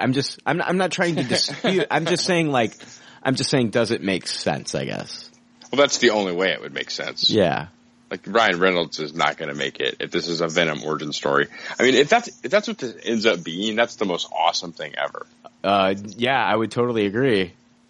Oh my gosh. It makes me want to see this movie opening night no matter what. Yeah, I'm totally going to see this movie. I cannot wait to see this movie. This movie comes out, I think, on the 24th? So next Yeah, week? yeah. Yeah. Oh man, I can't wait. I'm super excited. I'm totally excited too. And so this leads us to our next story. We could be getting a Venom movie by 2018. So like this lines up with Yeah, I heard all this, like, all of a sudden Venom news. I was like, all of a sudden Venom news. Now they're announcing, like, are they just getting the hype train going? I mean, cause it was a tweet from Exhibitor Relations. They tweeted, "Watch out, Spider-Man Venom is now part of the release calendar web as Sony has slated the Spidey spinoff for October 5th, 2018. So it's like, it's weird that we're getting these Venom Life rumors and then now Sony is marking their calendar for a Venom film, man. And that would be the boldest fucking move of all time. Yeah. Yeah. So, and I'd feel bad that people even saw it coming at all if it ends up being true. Fucking internet, right? Am I right?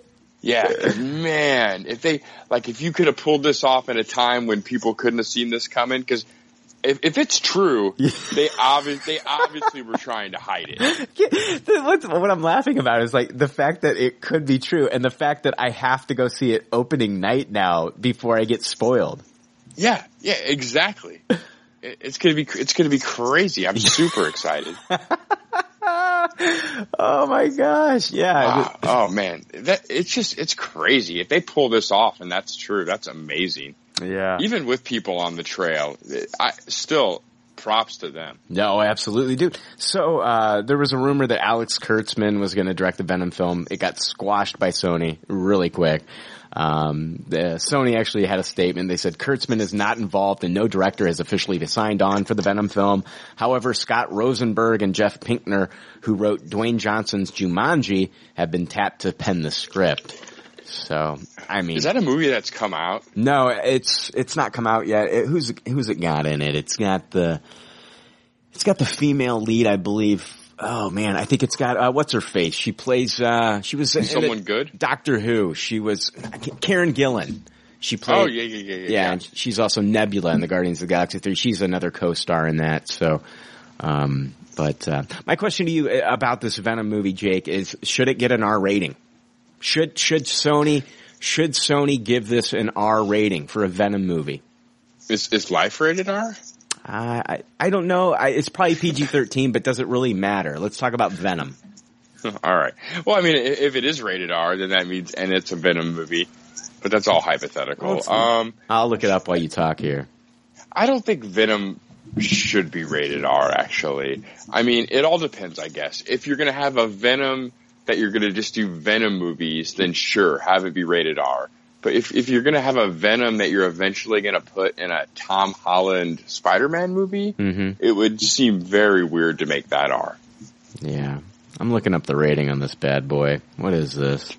Don't you think so? I mean, having an R-rated Tom Holland Spider-Man movie, I mean, I think the whole point of putting them at that age and at that time is to make it a little bit more fun. Life is rated R, by the way.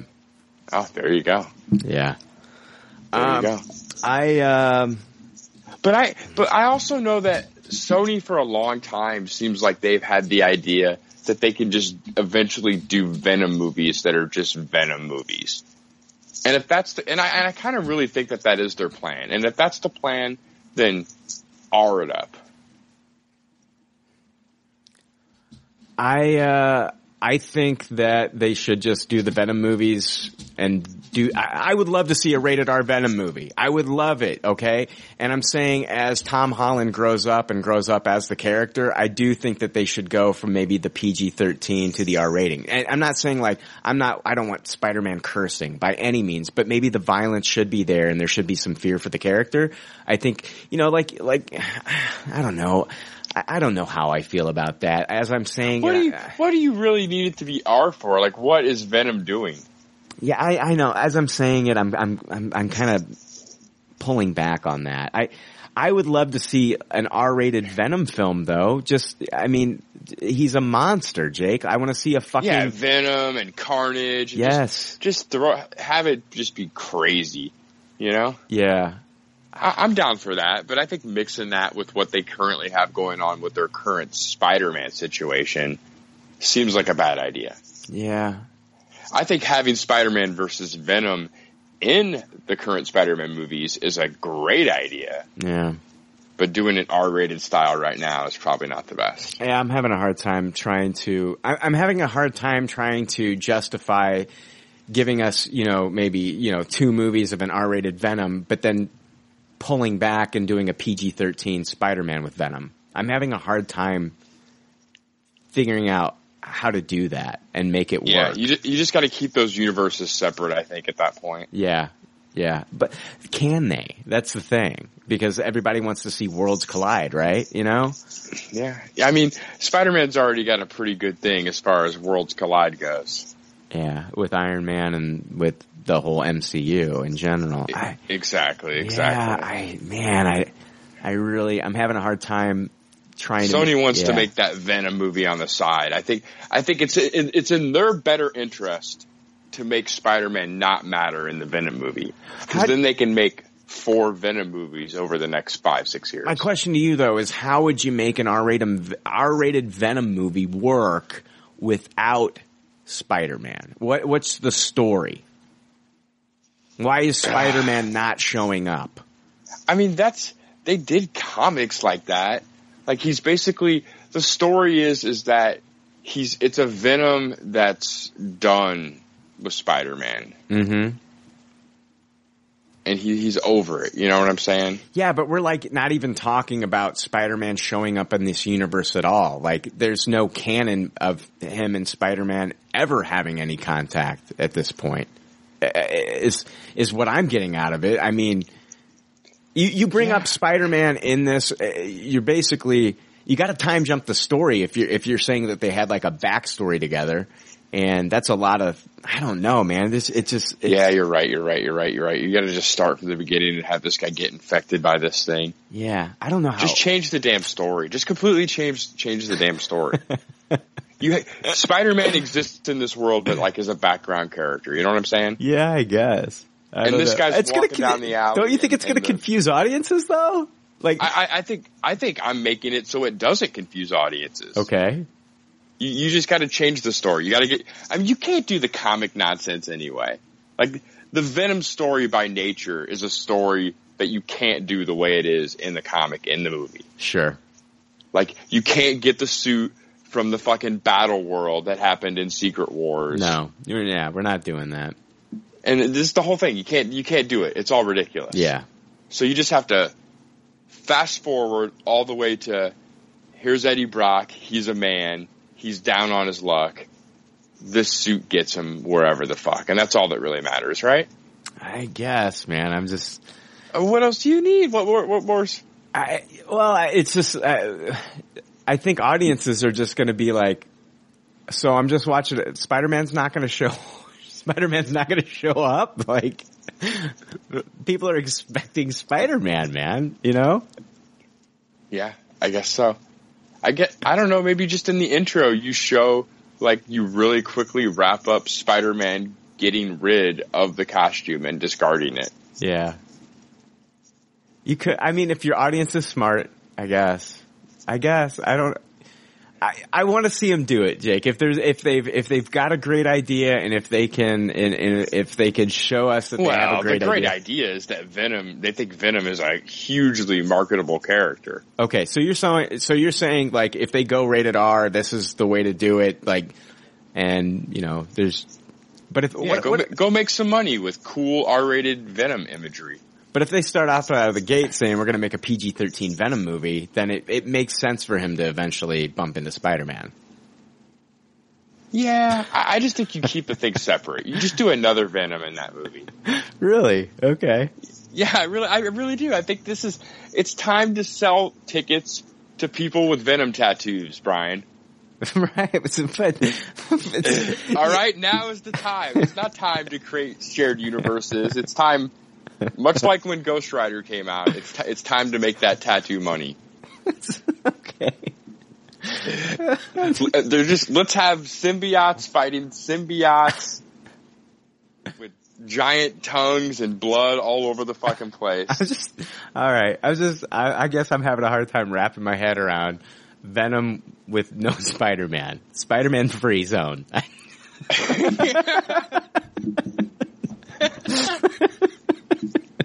It happened, man. Yeah. Venom lethal protector. Okay. I'm not arguing. I'm not arguing that. I'm just, I mean, these things happen in the comic books, Jake, because like they run out of stories and they want to do different things. But like for audiences, I don't know if audiences can like wrap their heads around like a solo Venom movie with no chance of Spider-Man showing up in the films. I feel like audiences want this. I feel like everyone's like Venom. Like they got to make this movie. If they make the first one and it's successful and there's no Spider-Man, then like don't ruin the formula. Give me more. It's going to be terrible. The movie's going to be terrible? This movie that I'm laying out is not going to be good. So basically, Jake is giving us Sharknado. I compared it to Ghost Rider just a moment ago. Oh, God. Oh, man. All right. Let's, I don't know. I'm looking forward to, Life will be the first step. So Life will be the first step. We'll see if Life has any connection to the Venom symbiote, and then we'll go from there. We'll just... Yeah, that's ridiculous. Who are you casting as Eddie Brock in our fictional Venom movie? Let me think here. Who's headlining the Venom franchise? Who's headlining Venom? Who would you cast? Oh man, I have no idea. I'm dumbfounded. I would say maybe this is... I'm trying to think of like some of the like younger cast members on Game of Thrones and stuff. And I was just gonna throw out Joseph Gordon-Levitt, but yeah, that's an interesting choice. Yeah, that's an interesting choice. Yeah, I don't know. Yeah, he was Robin, and I don't know. I don't know. All right, enough of the Venom. I'm sorry. Fair enough. Let's move on to some DC news. I promised DC news last week. Oh man, I would have kept talking about Venom if I knew that was.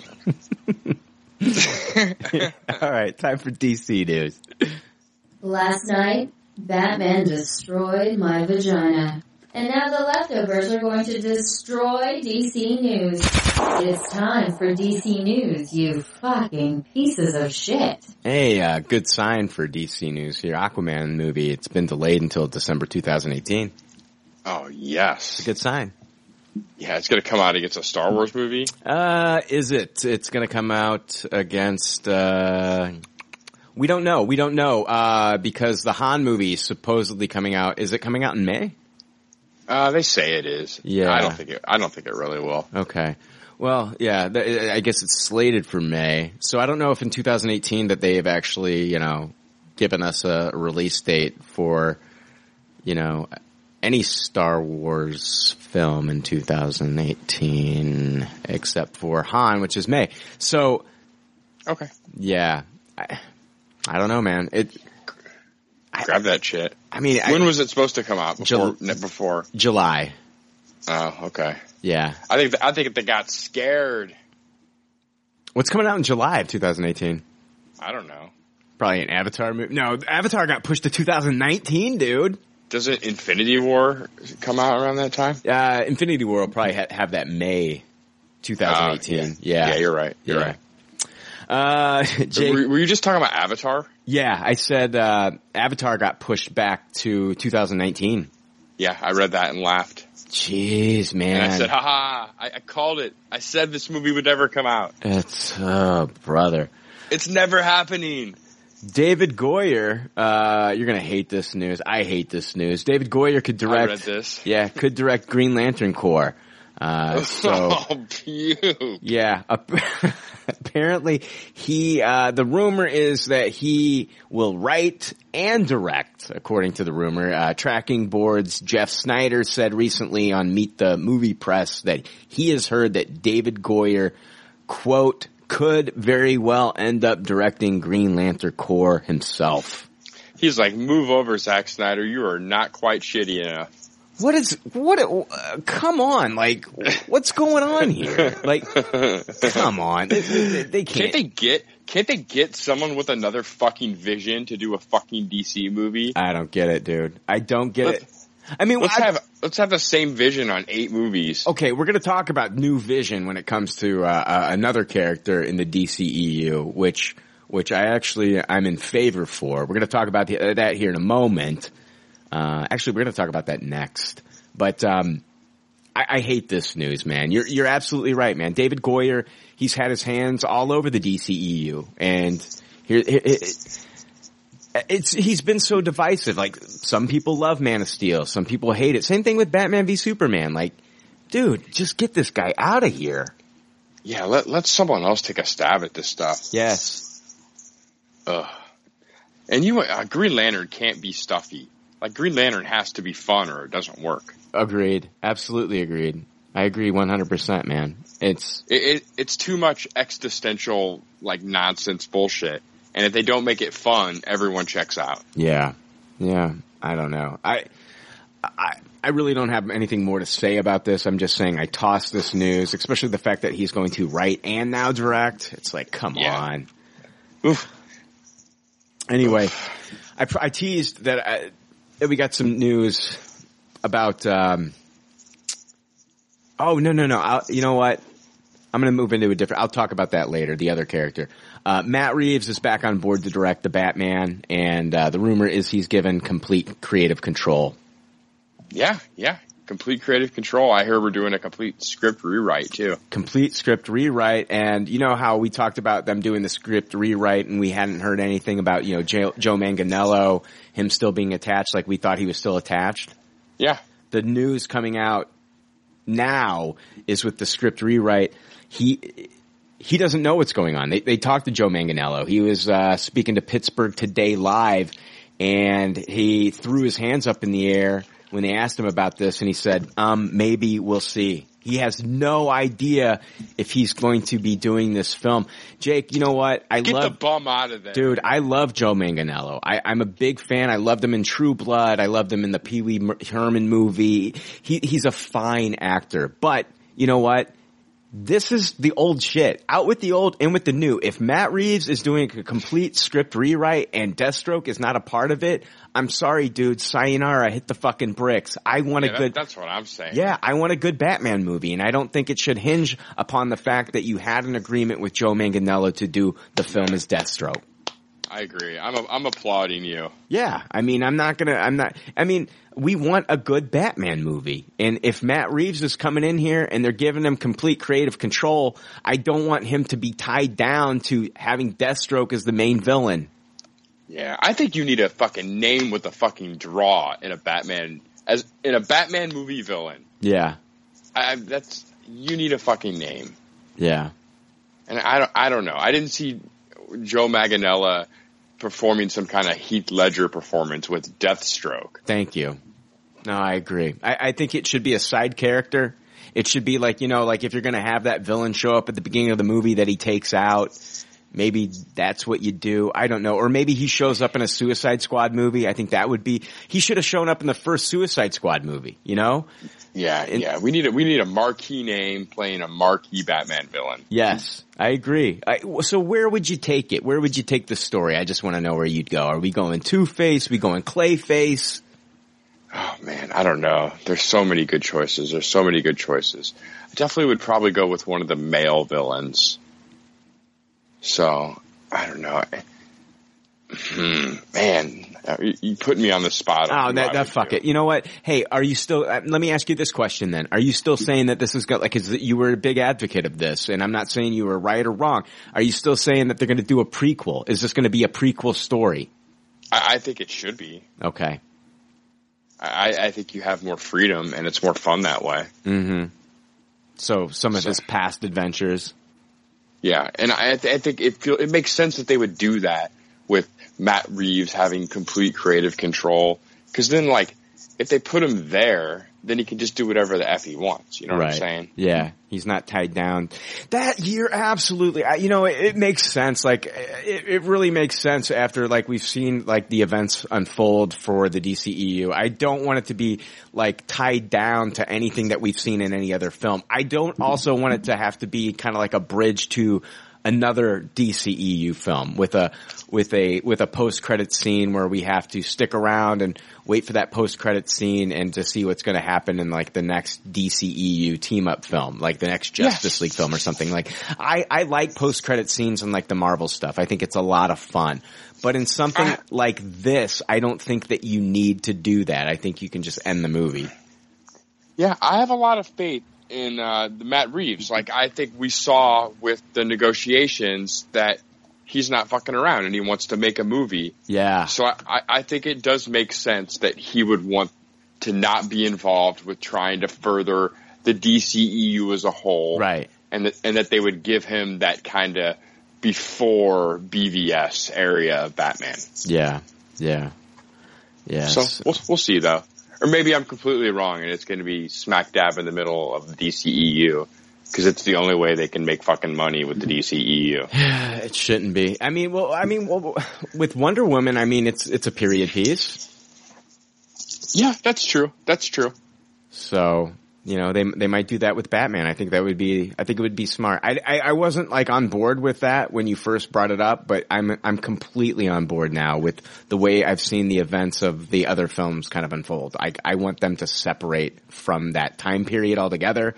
And if it doesn't have to be beholden to any of that other bullshit and we can just get a great Batman story, that's what I want. Yeah, exactly. I think it'd be cool to see a fucking Robin too. Like a Batman and Robin done legitimately. Okay, so could this give us our Jason Todd and we get to see how that went down? But that's like a Joker story, so. Yeah, that's doing the Joker stuff. Yeah, Something makes me think they're going to stay away from the Joker stuff. Yeah.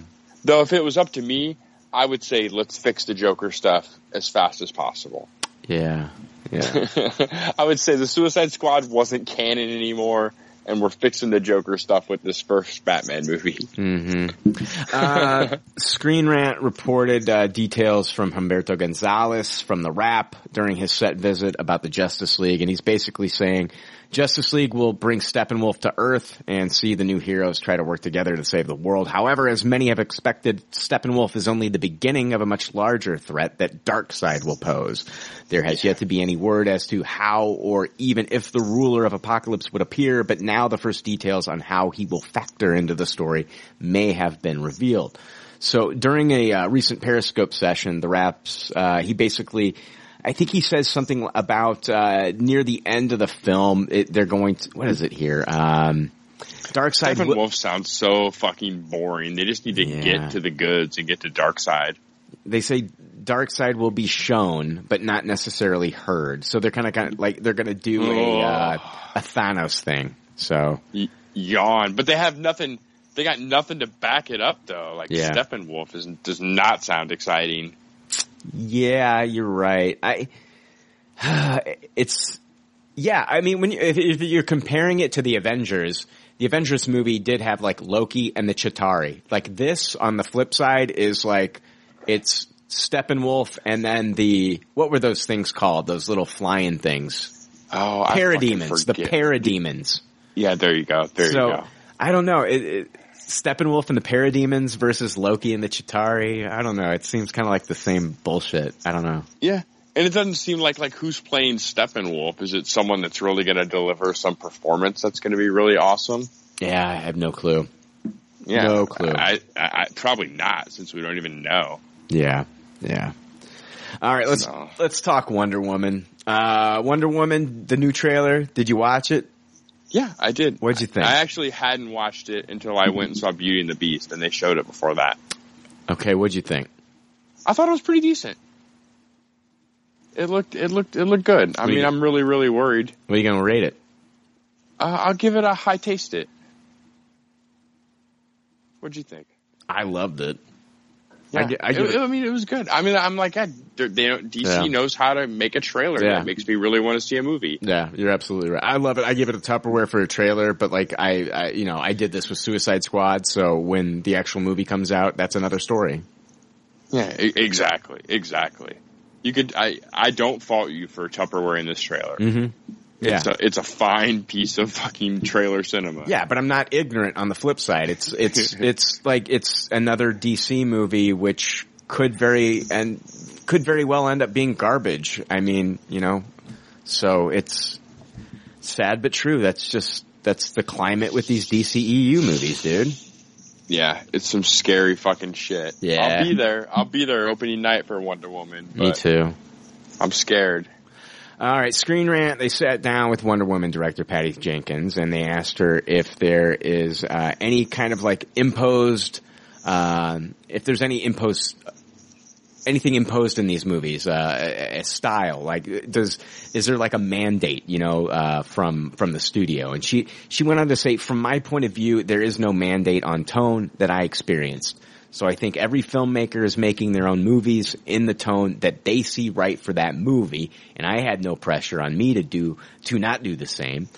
Don't think that there is one tone. Chris Nolan had a serious tone, and Zach has a different tone that's also serious in a different way. So I think it became a perception there was one tone. That's not what I've heard encouraged.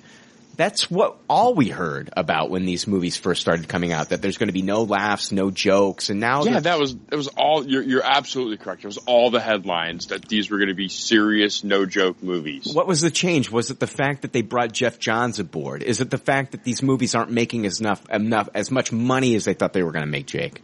Yeah, and I think it's also the fact that the competition is making so much money doing basically the opposite of what their mission statement was. Right. Yeah. So that really makes you change your tune real quick. Yeah, Patty Jenkins just sounds, again, kind of like David Ayer was in, the interviews, being just like, David Ayer was company man, she's being company woman, and just saying, oh, no. Oh, yeah. Those were, when you were reading those quotes, I was like, I am a robot. Yeah. I will say what I have to say. Right. Let's see how the movie's received once it comes out. Let's see if the movie gets an ultimate cut and the director's cut that we get, it's you're not happy with it, Patty. We'll see what you say. We'll see what your quotes are then. That obvious piece of studio garbage was actually my ultimate vision, Brian. Right. Yeah, I get it, man. That's it. And I'm not saying that this movie's going to be garbage. I don't know. I'm talking about what we've seen from past films. That's all I'm saying. I'm just going off of our past history. And I'm not. You know what? This is a little off topic, but Warner Brothers loves David Ayer. I will tell you that much. They fucking love that guy. He fucking took it all on the fucking chin. He never complained a bit about studio involvement. Mm-hmm. They're like, oh, David Ayer, we fucking love you. You want to direct fucking DC Sirens or whatever? You have at it. You make this movie and take it on the chin and say it's your fucking vision and don't blame us. Oh, man. We love you. He's like the ultimate fucking tool boy. Yeah, he's been programmed, Dad. He's been programmed, man. So, oh my god, I don't know. Patty Jenkins, she did talk with Screen Rant a little about what Diana's going to deal with in 1918, and I love this. I think this is cool. I think they could have a lot of fun with this. Apparently, she's oblivious to sexism. And here's her quotes. It's interesting, and it ends up being funny because this sexism comes to the fore.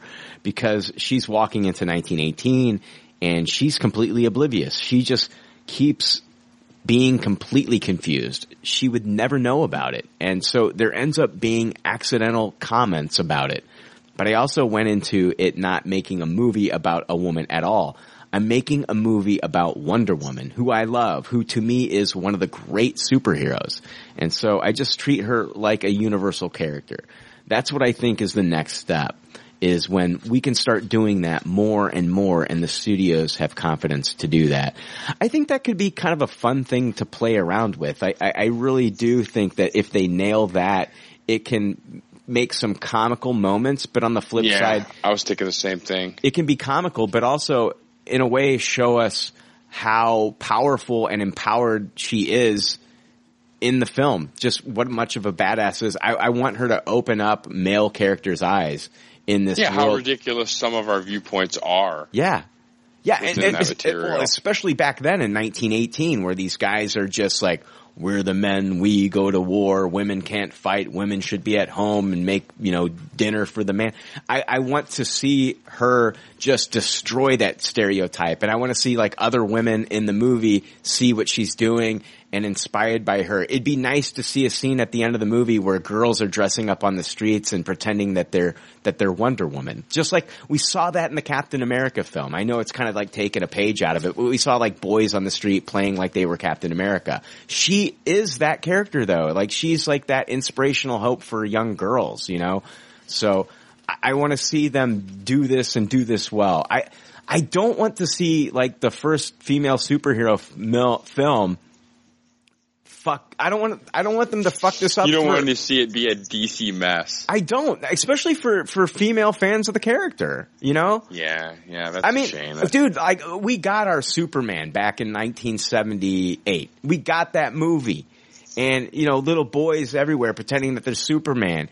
And I want this movie to do what that movie did for young women that look up to the character. I want them to do justice to this character that's been around for 70 fucking plus years. Yeah, I do think there's a chance this movie could be good. I do think, and I think one really strong thing it has going for it is it really doesn't look like it's really that much of a to-do with the whole shared universe concept of the DCEU. Yeah. Like it really does look like it's Wonder Woman centric and not selling you on there being appearances by 8 other superheroes or Batman or whatever the fuck. Yeah. Yeah. So I think that's really going for it, and I hope it nails that, and it can just be a great story, like a great 2-hour ride. Yeah. The Screen Rant, they actually went to go, they were in the edit bay. They were talking with Patty Jenkins, and they got to see 10 minutes of the film. And basically what they said was the main takeaway was that it looks nothing like Batman v Superman. So that got me excited. Yeah. I love that quote too. Yeah. So, I'm very much looking forward to that movie when it comes out, and I'm hoping that it's good. I want to move on to what I teased earlier. A character that I think could be directed by a director that I think can handle it and give it a different tone and maybe hopefully right the wrong of, the last film that he was in. Matthew Vaughn, the co-writer and director for X-Men First Class, Kick-Ass, and The Kingsman, is being discussed to direct Man of Steel 2. Yeah, I've heard this. And there's been lots of rumors about, like, what it will actually be. Like maybe it's just a Superman movie he's doing. Right. Okay, so what do you mean? I'm not following you, that last thing. I've read rumors that it could be like, it's not positive that it will even be a Henry Cavill Superman Man of Steel sequel.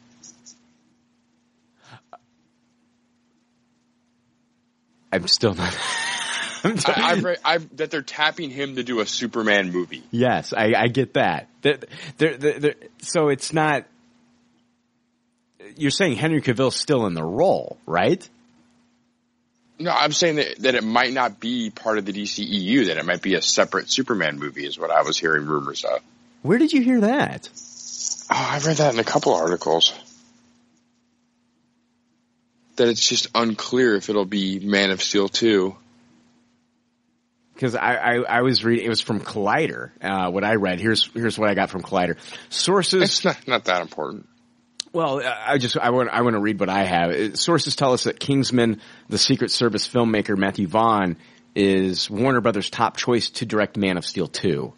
And preliminary conversations about the prospect have taken place.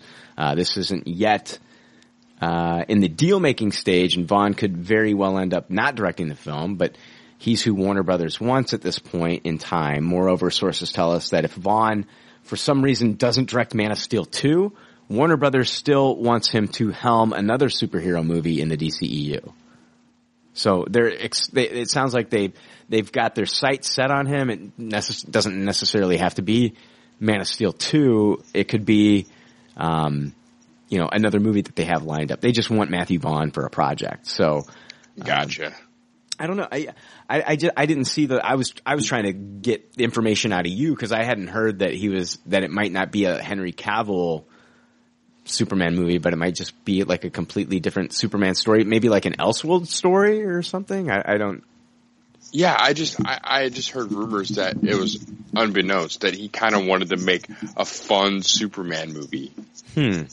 Well, okay, back in 2010, it was reported that Vaughn and Mark Millar pitched their idea of a Superman movie to Warner Brothers, and this is what Vaughn said his vision of Superman was in films. Here's his quote from back in 2010. I think that's the one thing not to do with Superman, trying to do the serious The Dark Knight version. Superman is about color and fun, or it should be, for me. Yeah, exactly. So I just don't know. I don't see, like, if that's his vision, I don't see how you can 180 it with what you have going right now. Yeah, no, I agree. Like, that would seem ridiculous. Yeah. But it also seems like if that happens, Jake, if you're Cavill, do you walk? Yeah, I think so. I don't think you need him anyway. I think you're better off having him walk. If you're making that, and I'm not even sliding Cavill here. Like, I just think if you're making that drastic of a change to what you're doing in the first place, I think you have to recast. I think you're opening up a whole new can of worms by doing that, though. See, here we go. We've got this established DCEU where we know in Justice League we're going to get, Superman, like the great glorious return of Superman. We know it's going to happen. He's going to come back towards the end of that film. It's going to happen. And we know that he's going to come back and he'll probably be in Justice League too. But the problem that you face now, let's say they get Matthew Vaughn, he does his own version of Superman. It's not in this world that they've set up, this expanded universe. And it's its own self-contained story. Let's say audiences gravitate more towards the Superman that they cast in this film, and they love it. It's kind of like they nail it. They knock it out of the park. It's kind of like Deadpool, Like everybody's just like, oh, this is my new Superman crush. I love this. Well, then it's gonna just do it right away. Just immediately. That's the Superman in the DCEU. It's this now. What? They just yeah, man, it's gone. Out with the old, in with the new. So you're saying they're going to pull a Roseanne Becky on us? Yeah, it's going to be Earth 2 Superman. So they're just going to go Roseanne and give us that new Becky, and we just are supposed to accept it. Yeah, man, there's other Supermans out there. That's how it works anyway. All right. Okay. I don't know, man. You're confusing me this episode with like no Spider-Man and Venom, and now just new Superman pops up, and nobody's supposed to be the wiser. Well, everyone can know. No one will miss it once they see the new. Yeah, just like a shiny new Superman, and well, hey, yeah. like 10 years from now, there'll be an article like, "Hey, whatever happened to that other guy?" He was the worst. And they track down Henry Cavill, who's like living on the street. Whatever happened to you, man? One time you were that superhero. Oh, man. Yeah, I with him. Brand new Matt Vaughn Superman. Oh, man. Let's see here. We have just a little bit of Star Wars news, so very minimal Star Wars news, and then we're going to wrap up, dude. I'm not going to read emails this week. It's just one of those weeks where I'm just going to put this show to bed. Yeah, dude, it's late. Let's wrap this shit up. Yeah, it's time for Star Wars news real quick, and then we're done.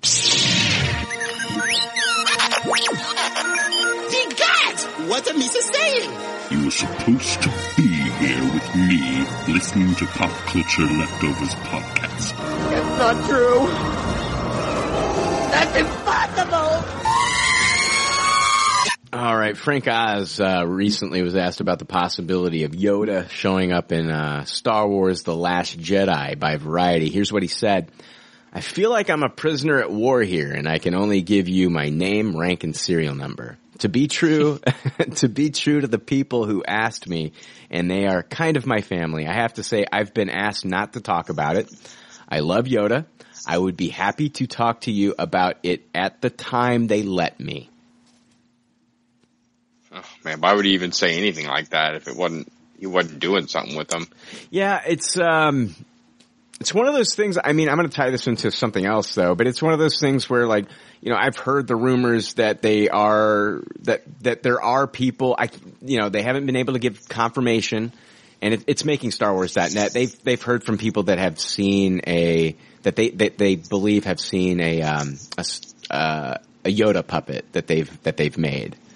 Oh yeah, I remember you talking about that in like an old episode. Yeah, they can't get like 100% confirmation, but you know, they're hearing from people that are on the set that there are people that have seen this, that have been involved in this. So, you know, I find it hard to believe that we're not going to see Yoda in either episode 8 or 9. I mean, Luke talking to Yoda, Ghost Yoda, Force Ghost Yoda, it's got to happen, right, Jake?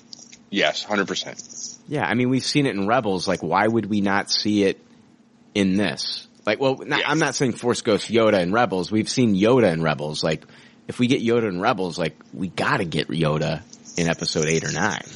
100%. 100% yes. Yeah.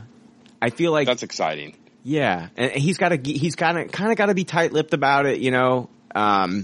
Yeah, he was very cheeky with that answer. Yeah, he really was. He's like, it's like he would love to come out, I'm sure, and just say, yeah, I'm in it, but he can't, you know? Yeah, so he's kind of, exactly. he's got to dance around it a little bit. So, you know, my question to you, Jake, is like, okay, we both agree Yoda's got to show up in one of these movies. So anyway, Obi-Wan, like, it's almost like kind of like the same thing with the Obi-Wan stuff that's going on right now. We're hearing like, could we get a Force Ghost Obi-Wan? Okay, no, the thing is like, are we going to get an Obi-Wan spin-off movie?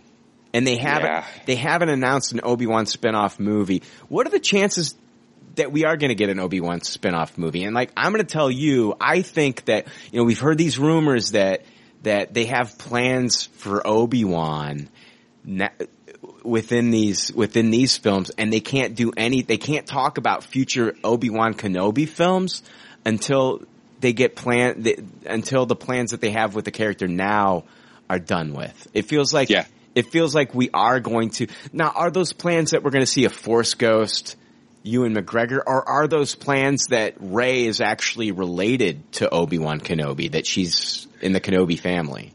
Yeah, if she ends up being in the Kenobi family, it definitely does tie up the loose end of why we're being tight-lipped about the Obi-Wan Solo stuff. Yeah, yeah.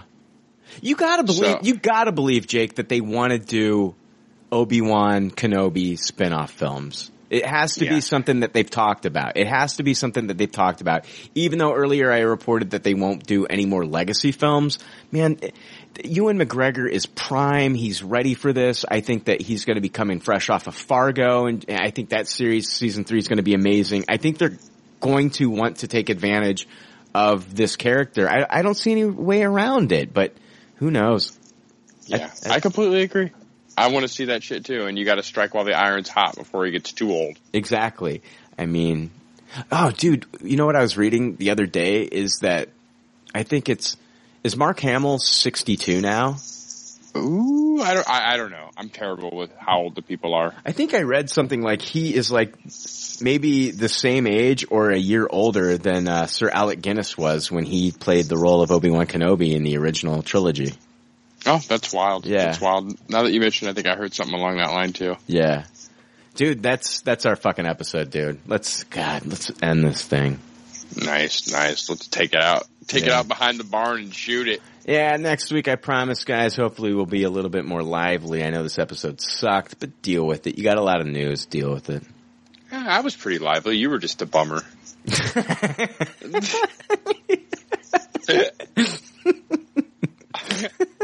This is true. I'm not gonna argue that, you know. Good shit. All right, and just like all good leftovers stay in their doggy bags, thank you for your patronage and thanks for listening. We'll see you next week. Later, y'all. Thanks for listening to Pop Culture Leftovers. Congratulations. I don't know how you did it. I couldn't do it. You people need a t-shirt saying, I just listened to 2 hours of nonsensical crap. Anyway, if you'd like to reach the Pop Culture Leftovers cast, you can email them at comments@popcultureleftovers.com. You can also follow them on Twitter at PC Leftovers or like their Facebook page. They'd love to hear from you. They're all pretty sad and lonely. One of them is homeless, but I didn't say that.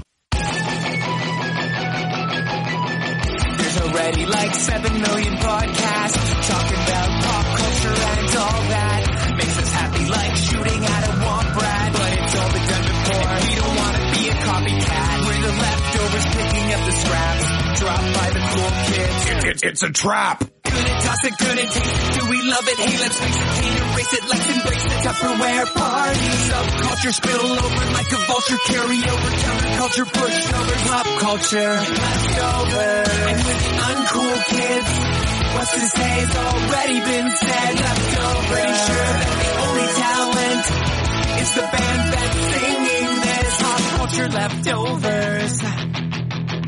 Podcasts that are original and good have already been done before, so we should separate the wheat from the chaff, and we're the chaff, the crap, even though we're the shit.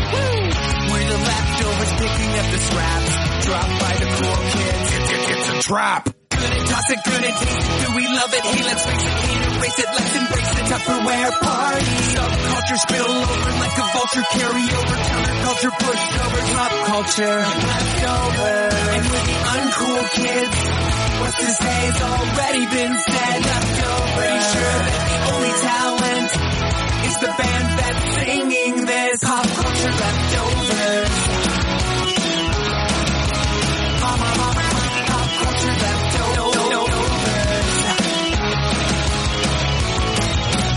Good and toss it, good and taste it. Do we love it? Hey, let's face it, can't erase it. Let's embrace the Tupperware party. Subculture spill over like a vulture. Carry over counterculture, pushover, pop culture leftover. And with the uncool kids, what's to say has already been said. Leftover. Pretty sure that the only talent is the band that's singing this. Pop culture leftovers.